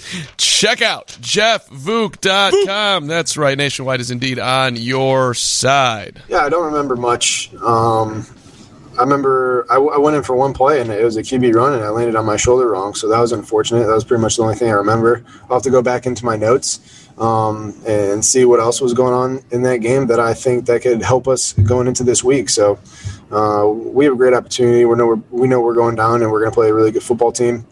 But I think definitely looking at that game and what we saw from them, just learning from that and seeing what we can do better this time. So that was Mitchell Trubisky.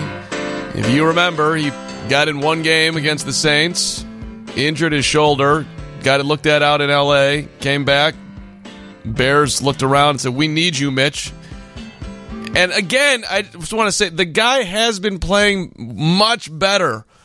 And then I was extremely disappointed in the game plan, and I also thought he lost some of his swagger, which you guys have been. Well, Adam, I don't know. You haven't said that quite yet. Did you feel the same way, that there was a sort of he just didn't seem as confident against Green Bay as he had seemed in the prior couple of weeks?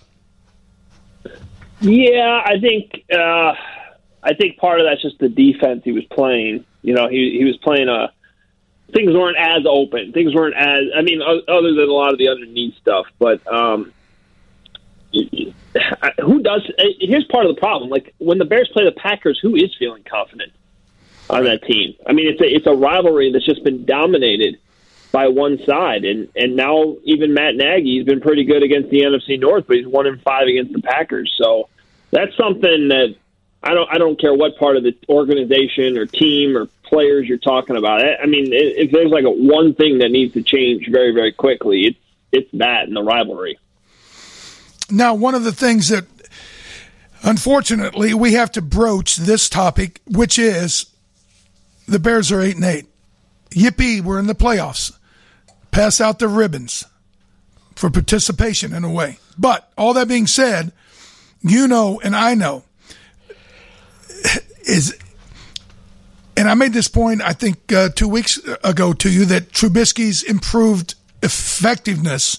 And it wasn't like, he was looking like a second coming of Patrick Mahomes. But we were scoring some points, and the offense was kind of moving. And so things were kind of clicking, and we were able to win 3 games in a row. And I said, how funny is it that the guy that Nagy benched and is incapable of trying to get to a higher plane of performance has basically maybe saved the head coach and the general manager's job. What do you think those odds are? We've had a number of calls tonight saying, hey, yeah, we're happy we're in the playoffs. But just say, okay, if they win, then I think everybody knows nobody's going to get fired. But if things don't work out, what do you think will happen? Well, I don't think that Ryan Pace or Matt Nagy are going to be fired. I definitely don't think Nagy will be, and I think if there was any kind of friction between the head coach and the GM with 1 year left on Pace's contract, I think that's where you could see a change being made. But if it's up to Nagy, he's still going to want Pace around. Like, they're still in lockstep. Unless he's got somebody completely behind the scenes that he's rather work with, that he's not letting, that we just don't know publicly. I just sincerely doubt that that's the case. So, I think and I'll bring this up again, and I've said it before. The thing that I am hesitant about, if you're going to make sweeping changes again, is who's making the hirings.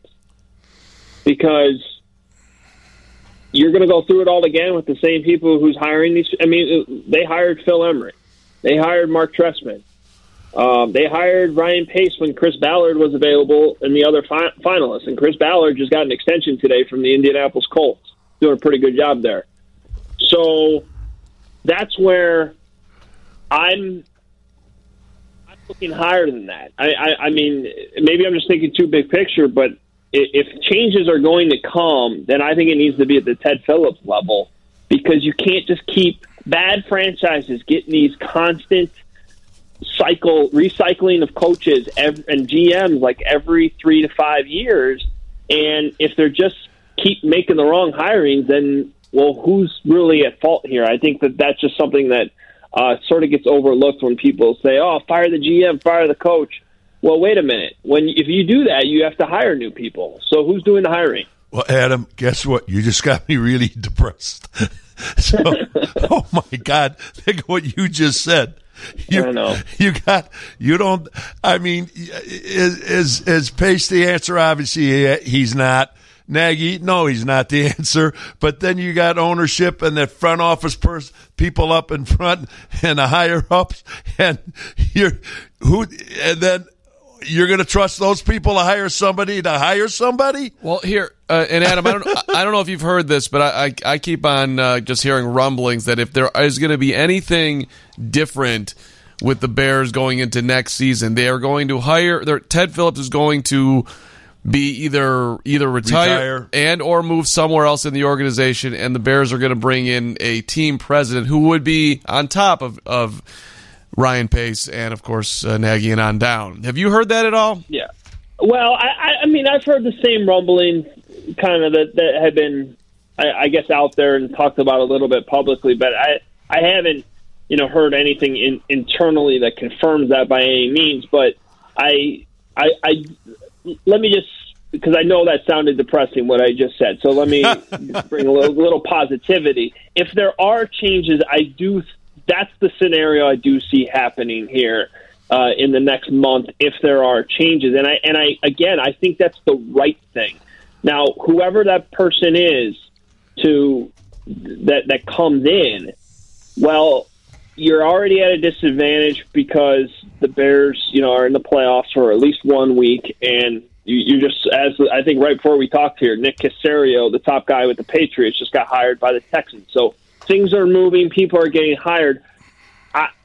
I think what would happen in that scenario is most likely Pace and Nagy would return for 1 more year, and whoever that new person is up top would oversee sort of what happens and, judge it for himself, but no contract extensions would be handed out by any means, and it would certainly be a prove-it year for both Pace and Nagy. Okay, pal, before we go, what is your prediction come Sunday? Saints by a lot.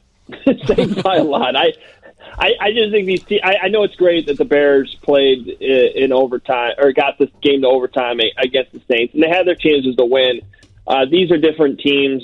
The Bears' offense is better, but their defense is a lot worse, and the Saints' defense is a lot better than when these two teams played in November. So congrats to the Bears for making the playoffs, but this is going to be a really tough task to beat the Saints on Sunday. Hey, Adam, the one thing real quickly here, and I'm talking about the Chicago Bear fans that would be coming out on Monday night or on Sunday afternoon or Sunday night or Thursday night coming out to watch the Bears. They are so lucky this year. The way they have played at home, they are so lucky not to have one fan in this, because I'll tell you what, that Packer game, they'd have ripped the Bears apart. I'm talking about the fans. Yeah, I think you're right. It's something I think about a lot. You're right. And sometimes that makes a difference. You get booed out of your own stadium against the Packers in Week 17. That can influence decisions. Absolutely. So the McKeskys have sent a Christmas basket to Lori Lightfoot. Hey, we got 30 seconds, so do your best here in 10 seconds too. Is Mitchell Trubisky's future tied into Sunday's game?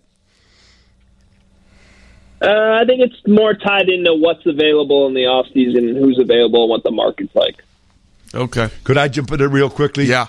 If they want to get rid of Trubisky, what do you think you're going to get for him? Oh, he's a free agent, so you're just going to let him walk. What do you I mean, I wouldn't be surprised if somebody steps up and thinks that they can solve Mitchell Trubisky and pays him a couple of dollars. We'll see what happens. We can discuss that next week. Adam, great stuff as always. All right, guys. Happy New Year.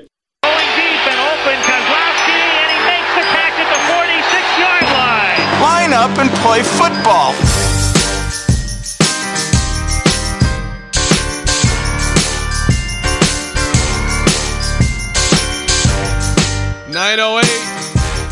Hamp and OB with Kaz till 10 on 720 WGN, brought to you by Chevy Drives Chicago.com as we bring in our guy Glenn Kozlowski.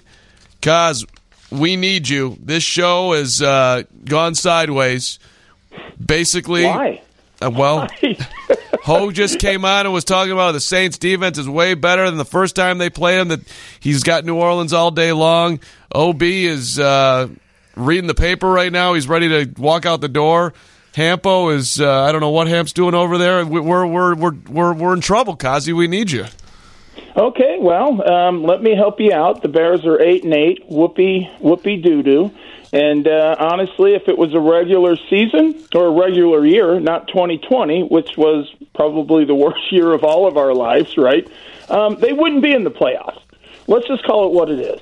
So they're the seventh team, the new team that they added in, and they backdoored to get in, which is even worse. And quite frankly, what we saw against Green Bay was a team that has a lot of talent, but clearly is poorly coached, and that's just the truth. And anybody who wants to argue, so be it, but it's the truth. So you have poor coaching.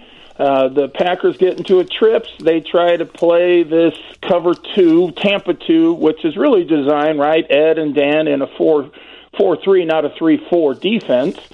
And, yeah, your linebacker is going to get beat for a big touchdown, and they even blitzed on the backside out of the empty set, right, 2 and 3. So the third receiver was going to be open. There was no question about it because everybody else had to jump on the quick hitches on the outside, and the third receiver ran for 78 yards. That's a scheme. That's not players as much as it is a scheme. How do you ask a linebacker to cover a wide receiver? And throughout the night, guys, they'd get into trips, and they'd just drag the guy across the field and match up against the backers and beat him. Glenn, that's all they did. It was really simple. It wasn't hard, and we made no adjustment to it. None. Zero. Glenn, well, your opening volley is what the hell again that I've been saying. It's not the kids, it's the coaching. Yep. I mean, it jumps out at you. I mean, there's no way in the world you can get around it. This is an inept coaching staff from the top to the bottom on both sides of the ball. That's why we're 8-8. Yep. That's why we could only beat one team that had a winning record. That's why we were 8-8 last year. And of the 8 victories last year, only 2 of them had winning records. This is why in the red zone we can't score a touchdown. We don't go into the end zone. This is why we cannot convert on third down game after game after game this year, last year, and basically the year before. Why? Because in 2018, when we went through the season at 12-4, we had the 32nd easiest schedule in the league. The easiest schedule in the league. And we had a heck of a D coordinator, too, that year. They went 12-4. And I'm going to tell you, again, the word it's not the players. It's the coaches. That's the problem with this team. It jumps out at you. It stays right in front of you. There's no other words. There's no other excuses. You guys have had 3 years to get this team ready to win a Super Bowl. You've had a defense that is ready for you to win a Super Bowl. Everything is faded away. We are going nowhere with this coaching staff. You bring them back next year with Pace leading the track, leading this team, doing the drafting, bringing in free agents. You're going to see the same damn thing, if not worse. Guaranteed. It's going to get worse. Yes, it is, Glenn. Kaz, you want to take some calls with us, my friend? Of course. Well, let's get into the offense. Allen Robinson was non-existent. You know why? When you line your best receiver up on one side or the other and never move him, it's easy to take him away. They smothered him. It's not that hard. It's easy. When they know where he's at, you roll up on him and you take him away. It's so simple and so easy to understand, and yet, you look at the top receivers in the league, they're always moving. They don't just put them in one spot because you can't catch a lot of balls if you're lining up in the same spot on every down, because the defense will take you away. Right. All right. Because we have a special offensive genius that's got a question here. I believe Hamp is talking about Mark in Lamont, who's a.k.a. Wick, who's been waiting patiently. What's up, Wick? Guys, OB, Hamp, Kaz, thank you guys for your service. Thank you guys for this show, and thank you guys even more for being Chicago Bear football fans and for us as football fans. Really quick, Kaz really he hit the hammer on the nail where football is number one, quote unquote, alternative events, whether it's a 4th and 1, 4th and 2, missed extra point, missed punt. But the Bears always are on the downside of those events. So, Hamp, Kaz, OB, 4th and 1, Bears are down maybe 8, 9, 10 points. They roll out to Allen Robinson. He's been targeted one time the whole day. Is there a better play in the playbook? Yeah, of course there is. But the problem was, if you remember, they were running quarterback sneaks. They were going right up the middle and attacking the middle on all of their 4th downs, and then Nagy's trick play. And oh, by the way, they were only down by 5 points at the time, and it was the beginning of the 4th quarter. And if you take the points, you're down 2 points, and you are still in control, and you have momentum. That was the dumbest play ever called.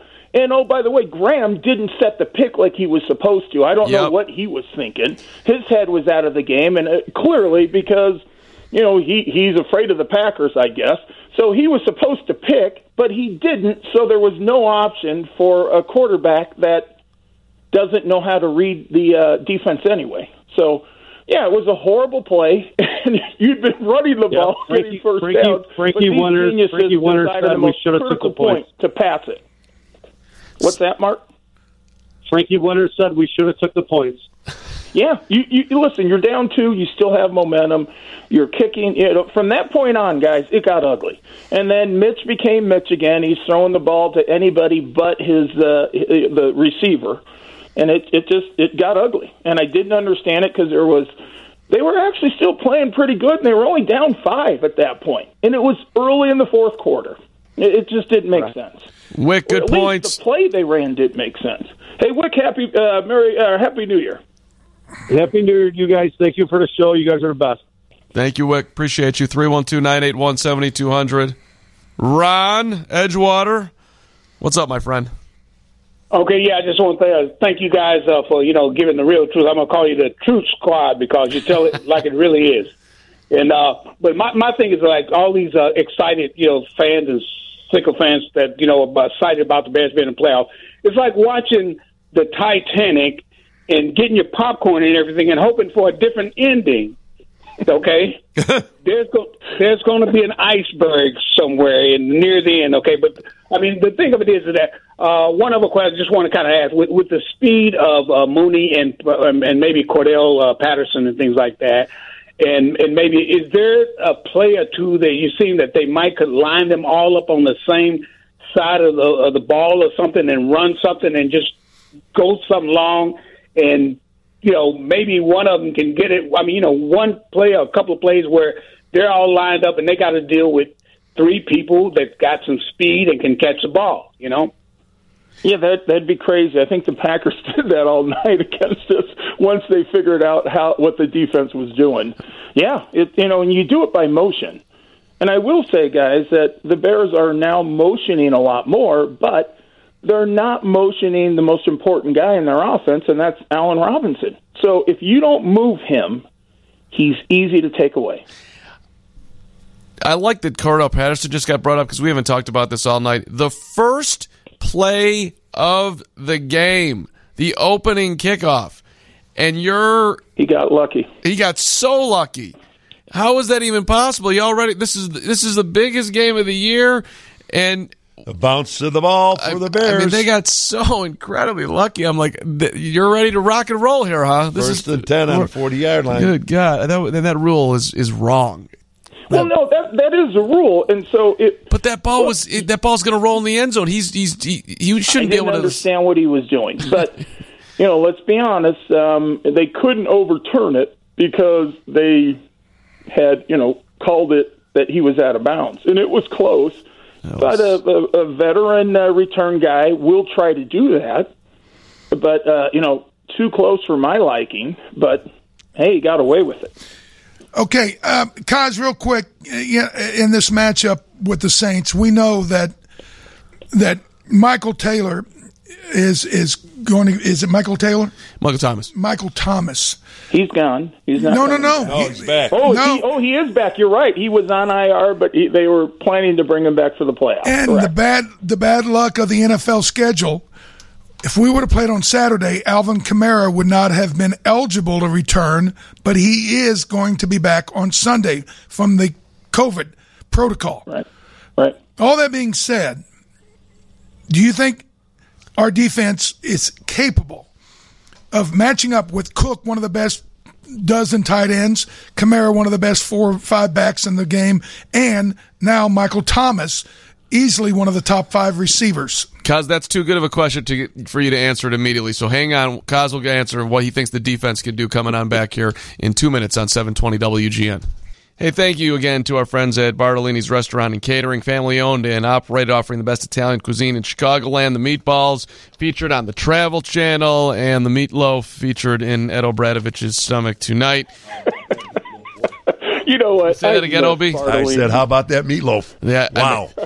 I walked up and I looked at it, and this is the first time they've ever brought meatloaf, Kaz. I'm like, is that meatloaf? And from the auxiliary room, Obi screaming, and it's dynamite. Yes, it is. Yeah, it's amazing how great they are. It's wonderful food. 144th and Pulaski in Midlothian, 708-396-2333. Kazi, a couple more calls coming in here. Let's keep it rolling. 312-981-7200. Dave in South Florida, welcome to WGN. Go ahead. Hey, what's up, guys? Hey, Happy New Year, Dave. Hey, OB, I've been with you since 2018. I remember the post game on the Eagles playoff when you said we had to go downfield, and it's been the same BS, excuse my language, the same crap ever since with the offense. Now, I know you guys talked about the defense, but I just want to bring up a fact and a stat. And you tell me this, if this is worth $16 million a year from Khalil Mack. He's got 50 total tackles, 9 sacks, and 1 interception. Does that sound like somebody who deserves $1 million a game per season for 16 games, $16 million? I was watching that game intently, watching him very rarely get double teamed, and these tackles were handling Mack like he was a second or third stringer. He actually earns, I think, Dan, correct me if I'm wrong, a season for 16 games, he earns $23.5 million. I'm sorry. Yes, you're correct. I'm sorry. Okay, and whatever it is, it's a lot. And it only gets worse. It only gets worse because the Green Bay Packers' best offensive lineman, Bakhtiari, was out. Had a freak accident in a practice mess up, and he was couldn't beat out. the backup. And we couldn't create pressure on either side, or even Akeem Hicks. There was almost virtually zero pressure up the middle in the pocket. Obi talked in the pregame last week about the importance of having a dynamic collapse of the pocket into Rodgers' lap. That's the only way you can frustrate him. Okay. And yet we had virtually zero pressure throughout the night. And the only way we got pressure was to blitz, and when we blitzed, he would torch us. So you're in trouble if you don't get pressure with those 4 guys. Well, 3 guys or 4 guys. Really, it's 4 guys. Who are we kidding? even though they call themselves a 3-4 you're defense. correct. They're rushing 4. They're even bringing 5 sometimes, and we couldn't get to them. What do you see with Matt Kaz? Do you think he's healthy? I don't know if he's healthy or not, but he's not anything like the player he was 2 years ago when he had a lot to prove and he signed a big contract. Well, Glenn, also, what if you go back and see when he came here, who the hell was playing inside and what phenomenal years and games that man had. And I'm talking about Akeem Hicks. Yeah, now he's just not go the back same and take player a now. look at Akeem Hicks. He crushes that middle. Mac becomes a hero. They don't do that. You can't find them. What do you see, Ham? I see a combination of a number of things. The interior pressure. Akeem Hicks, I don't know what it is. He has, pass rush is an acquired skill. You can't bull rush all day. And to me, it looks like all they do is bull rush, bull rush, bull rush, bull rush. And they're not in shape. So after 2 or 3 plays of bull rushing, then they virtually, are a non-factor. And they're tired. And not only that, but there's a difference. And, we brought this up earlier about Darnell Mooney, who was having an amazing game, and he was, doing a lot of really, really good things. And then he got whacked pretty good on the sidelines, and now he's out with an ankle. But all that being said, Mark Carman goes, he needs to understand he can't play that reckless. And I said, no, everybody needs to play that reckless. And to me, it looks like our pass rush is all just a bunch of bull rush nonsense. Nobody is getting on edges and creating separation and beating people. No one is beating their blocks. And it turns into a mush rush, and only dummy quarterbacks hold it long enough for you to finally get there. Right, and there, there's no twist.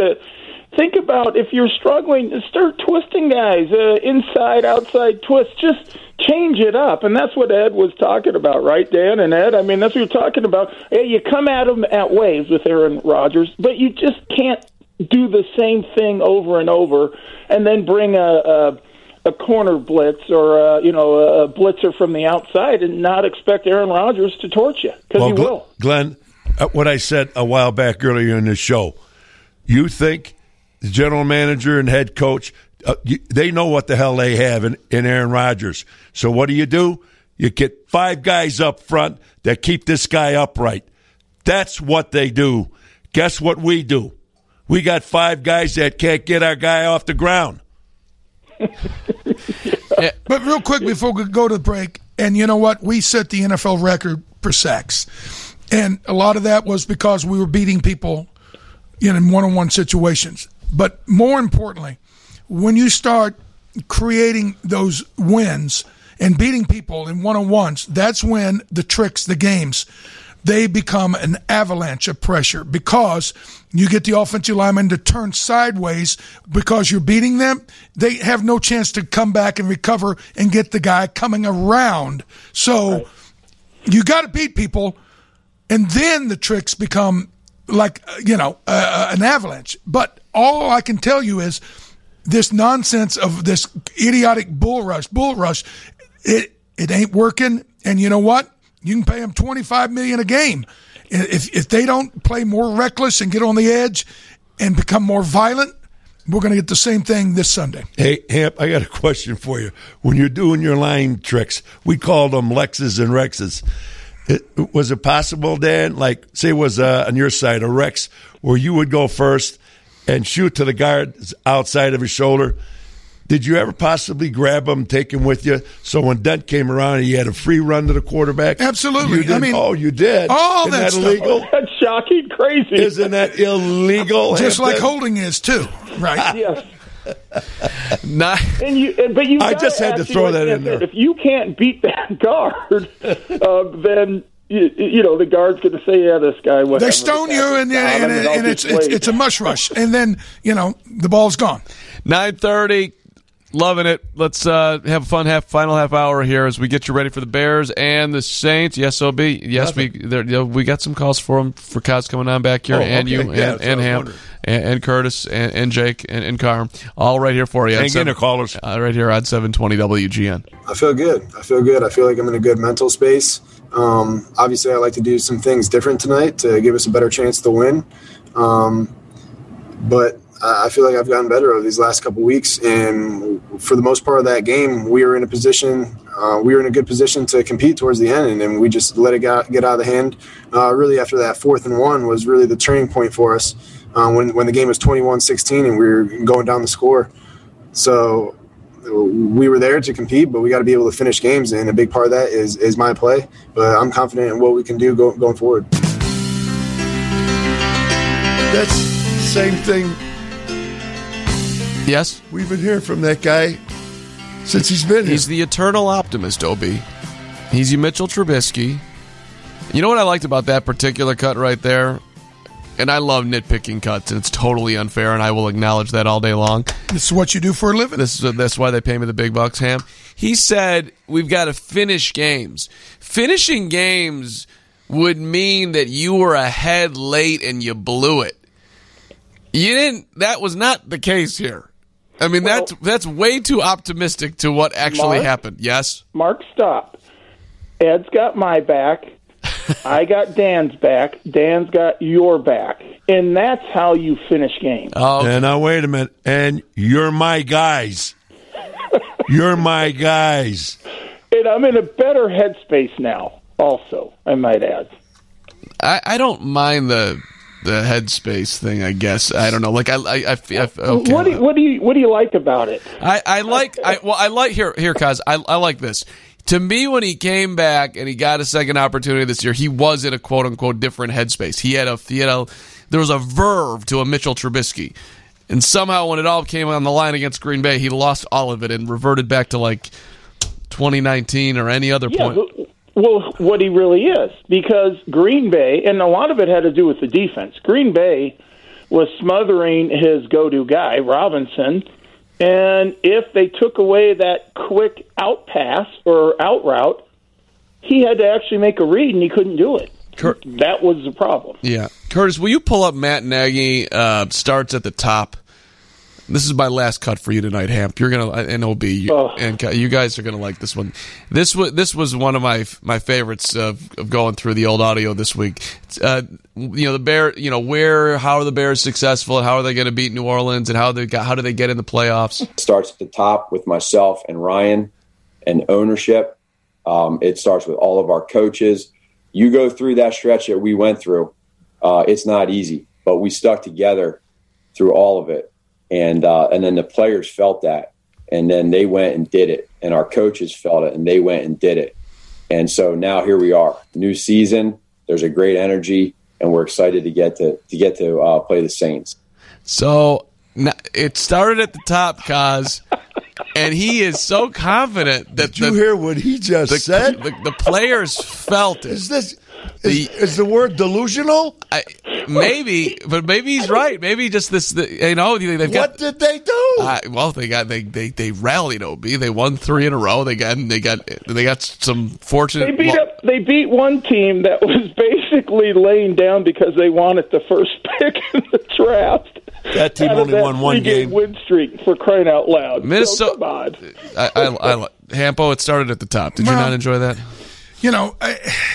Again, and I spent a good deal of time early in the program tonight talking about the fact that, we've been given a great blessing in the fact that there's not going to be 80,000 people in the Superdome. And if we were a bona fide, competent NFL offense that had a quarterback that was able to audible and change plays and create opportunities because there's no noise, but instead we're going to go, with the same, dink and dunk on the bootlegs, half field reads.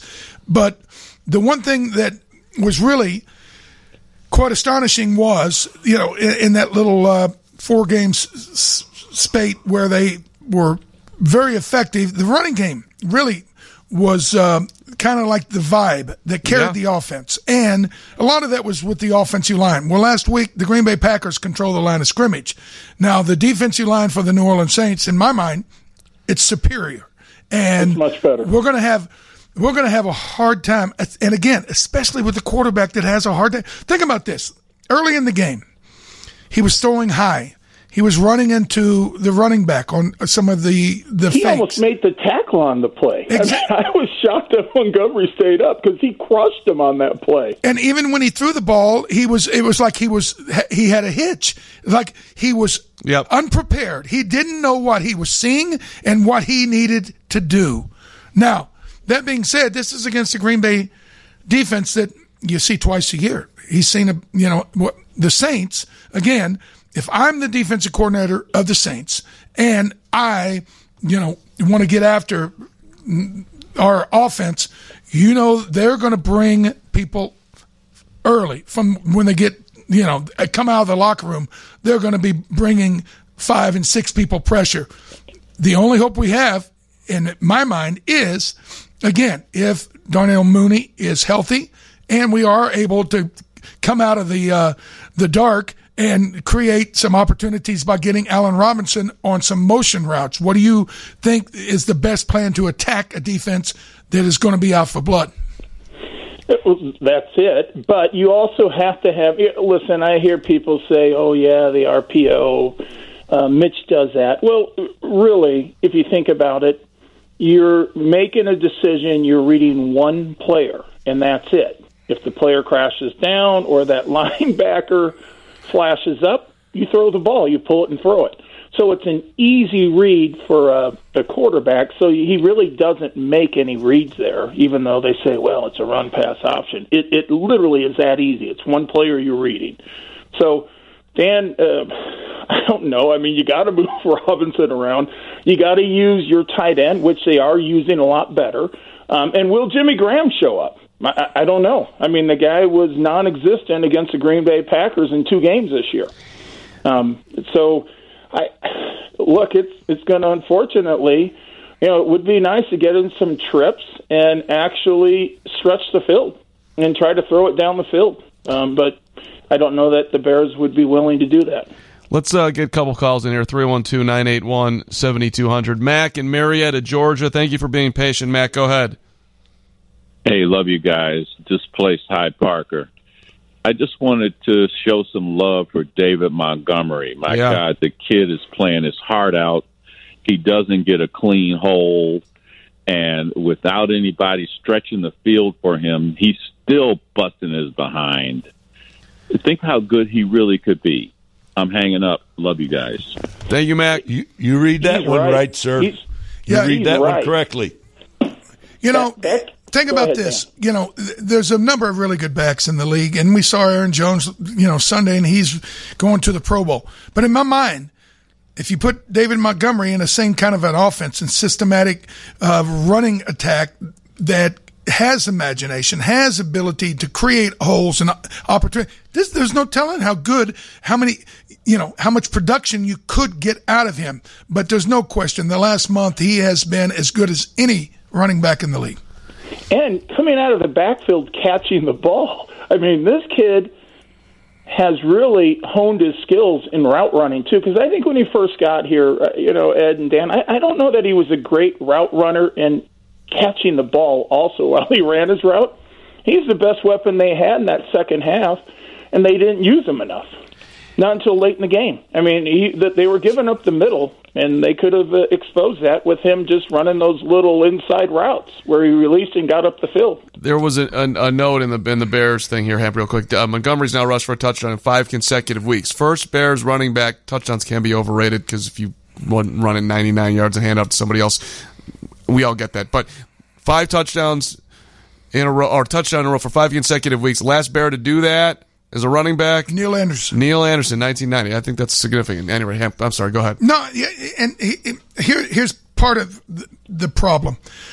When you have a really good running back, a lot of times, he is really dangerous in a screen game. Where especially, with our porous offensive line. But unfortunately, we throw so many 1-yard hitches that that we never have a chance to set up a screen because the defense is all up on the line of scrimmage, already waiting for it. Yeah, they're squeezing it, and it's you've got to go vertical. Even if you don't complete it, you've got to take shots down the field, and really Mooney made one of the best catches on a long ball, and it was just a great catch, and we come away with 3 points. That was a killer. And keep in mind, I mean, you were actually running the ball pretty well, and like you said, the toughest run, the hardest hit that Montgomery took all night was from our quarterback when he just ran into him, and it was such a bizarre-looking play, and it probably helped him because it stunned him a little bit, and then he found a gap and exploded through it. But, yeah, that was the hardest hit he took all night. Okay, Cosby, we're going to go to break, but I'm going to tee you up. Dave Wannstedt said something earlier this week when he was coaching. He was head coach of the Dolphins, the Chicago Bears. And they did a study one time on what was the two most important components of an offense that is able to score in the red zone. Think about that. We'll be back in a second. 720 WGN. Jeff Vukovich is back. The straight shooter who knows insurance. He's on your side, and he'd love to help you. Kaz, you can sing it with me. Nationwide is on your side. Kaz takes that. I can't take that away from you, Mark. I appreciate that, brother. Good. Thank you. Check out jeffvuk.com. Nationwide is indeed on your side. 9:49. We got 10 minutes to go here.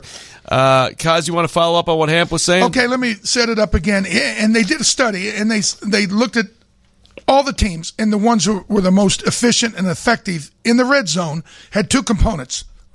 What do you think? Well, number one, you have to have a quarterback that can find the open receiver, first and foremost, right? Well, you got to be able to run the ball. But I think it is motion, picks, and slants. I mean, that's pretty much how you score. And if you look at what the Packers did against us, right, they were bringing people, dragging people across the field, and they were motioning and running slants, and it was easy throws. Well, he said it was, number one, a mobile quarterback that is able to vacate the pocket and buy a little time. And number two is a running game. Now, last time I checked, that's supposed to be something Trubisky's supposed to be able to do, and was supposed to be pretty good in a running game, right? We got the offensive line kind of gassed up, and we talked about how effective Montgomery's been, and yet the Packers were 4 of 4 in the red zone. We were 1 of 5.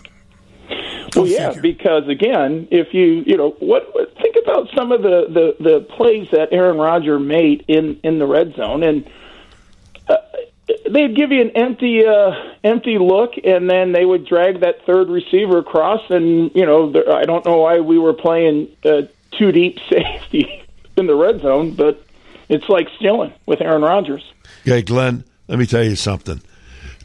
And Danny and our listeners, Aaron Rodgers knows our defense better than we know our defense. Amen. Yeah. Hey, women. Yeah. Hey, one more call tonight. Matt Galesburg, go ahead, my friend. Hey, you guys. Mark, you're awesome. Hamp, obviously. OB, and Kaz, you guys are great. Everyone, all the callers are just like kind of beating up the Bears tonight. But I think we just got to, it's a new year, and we got to realize what we got good going. I mean, we got Santos. That guy. He is amazing. All right? You guys, I'm just going to say that and hang up. I love you all. Happy New Year. God bless. You could have thrown in O'Donnell, too, Matt. He's been punting like a madman all season long.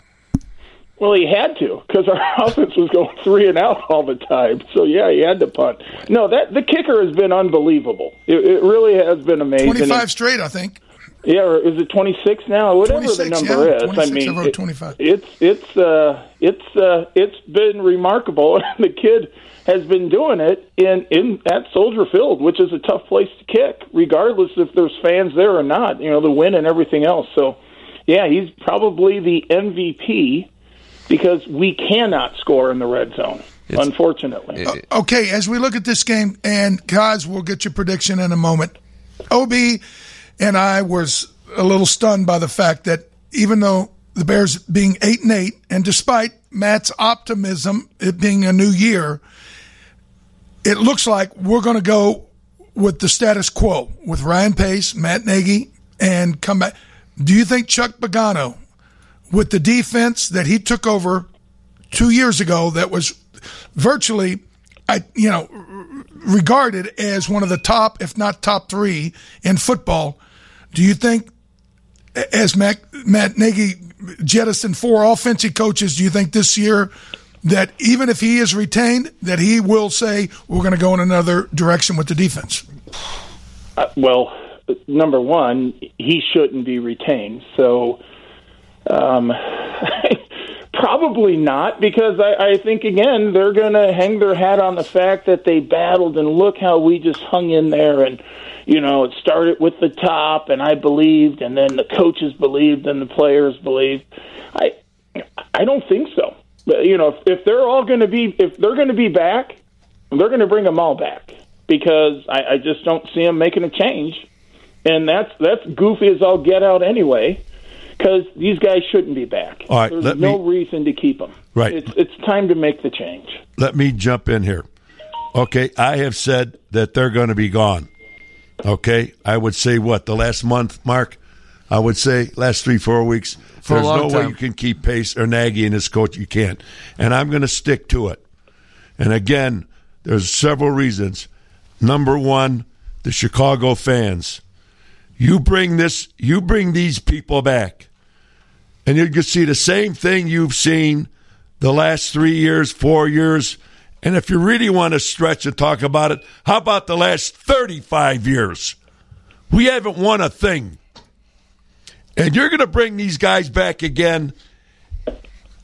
We played 16 games. And 16 games, it's a miracle to beat a horrible team. It comes down to the last play, the last second, just to win those games. We can't convert on third down. We don't go into the end zone in the red zone. Right now, our defense is really falling apart, and it started the back half of last season. You're going to bring these guys back again for another year? You're going to trust Pace with another draft and another way to bring in free agency here? I don't think so. I think the McCaskies are going to get rid of these people. How they do it, I don't know. If they do it by committee, bringing in some Bear people that they know and they trust, or whatever, something like that. But I'll tell you what, I do not believe that Pace is going to be back, Nagy, and this entire coaching staff. Please get out of town. That's my point. Kaz? I agree. But I don't even know what to say, because the question really was, do you think you'll get rid of the D coordinator? And the answer is no. If they all get that pass, which I agree with that, there's no way. It doesn't make sense. But a lot of things they do don't make sense. I could see Chuck Pagano not making it to next year. That would not surprise me. And that's another thing.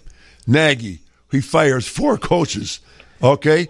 4 coaches, and one of them happened to be the special teams coach. Now, what the hell he had to do with what went on 16 games offensively, I have no idea. And of the 4 coaches, and correct me if I'm wrong here, Glenn or Dan, 3 of those coaches weren't even in the National Football League. They weren't even coaching. Fires 4, brings in 4, 3 of them weren't in the National Football League. They were not coaching in the National Football League the year before. As we wrap it on up here, and thank you again to Bartolini's Restaurant and Catering, family owned and operated. They're located at 144th and Pulaski in Midlothian. They're open 7 days a week for dine-in, patio seating, and to-go orders. Call them at 708-396-2333. Real quick, Bartolini's has been beyond belief wonderful. I want to say thank you to Wally and his beautiful wife. Every once in a while, she rides with him, brings it to us. I've never seen Obi eat like he has eaten this year, Kaz. It's unbelievable. He packs of food like he did offensive running backs in his day. If our defense eats up the Saints like he ate that chicken tonight. I'll tell you what. At Bartolini's is unbelievable. I'll tell you, they're not, we're not getting money. Their food is absolutely fantastic. And I'd also like to give a shout-out to Jeff Fook. And I tell you, he's been with us. He's a wonderful guy. I remember his parents. Vuk! And Vuk is great. His insurance agency, just wonderful people. And Peter Pacucci from Herbal Active. Thank you for jumping on board here at WGN. Thank you guys so very, very much for being with us. And just God love you all. And to all our listeners, thank you so much for listening to us. Dan and I. We've put you through a lot, listeners. And Glenn and Mark, trust me, we've given everything we have every week to try to bring you what the heck went on the prior, well, actually 2.5 days after the fact. 2 days after. Yeah. Whatever it is. And it's a post-game show, but to all the people, the listeners, just what a heartfelt thank you. Well, and have a healthy coaching. Have a healthy and a prosperous 21. Well, and it's been a Bears show this year for us, and it's been a great Bears show, and it's been phenomenal to be with you. And we're going to be with you next Tuesday night. Hopefully, we'll be with you longer than that. Although the tenor of this show tonight certainly feels like they've already lost the game. Hey, look, they get to play it, Mark. So you never know, but it would take a major miracle for them to pull it off. They couldn't make one mistake. Yeah, it has to be an error-free game, and really, New Orleans has to make the mistakes for the Bears to have a shot. All I know is the last couple of years, the Vikings have beat them last year in New Orleans. Nobody gave them a chance. It's possible. I hope the Bears prove everybody wrong. But as you said, OB and Kaz, it's going to take a perfect game. Yep. A miracle. And we're due for a miracle in 2021.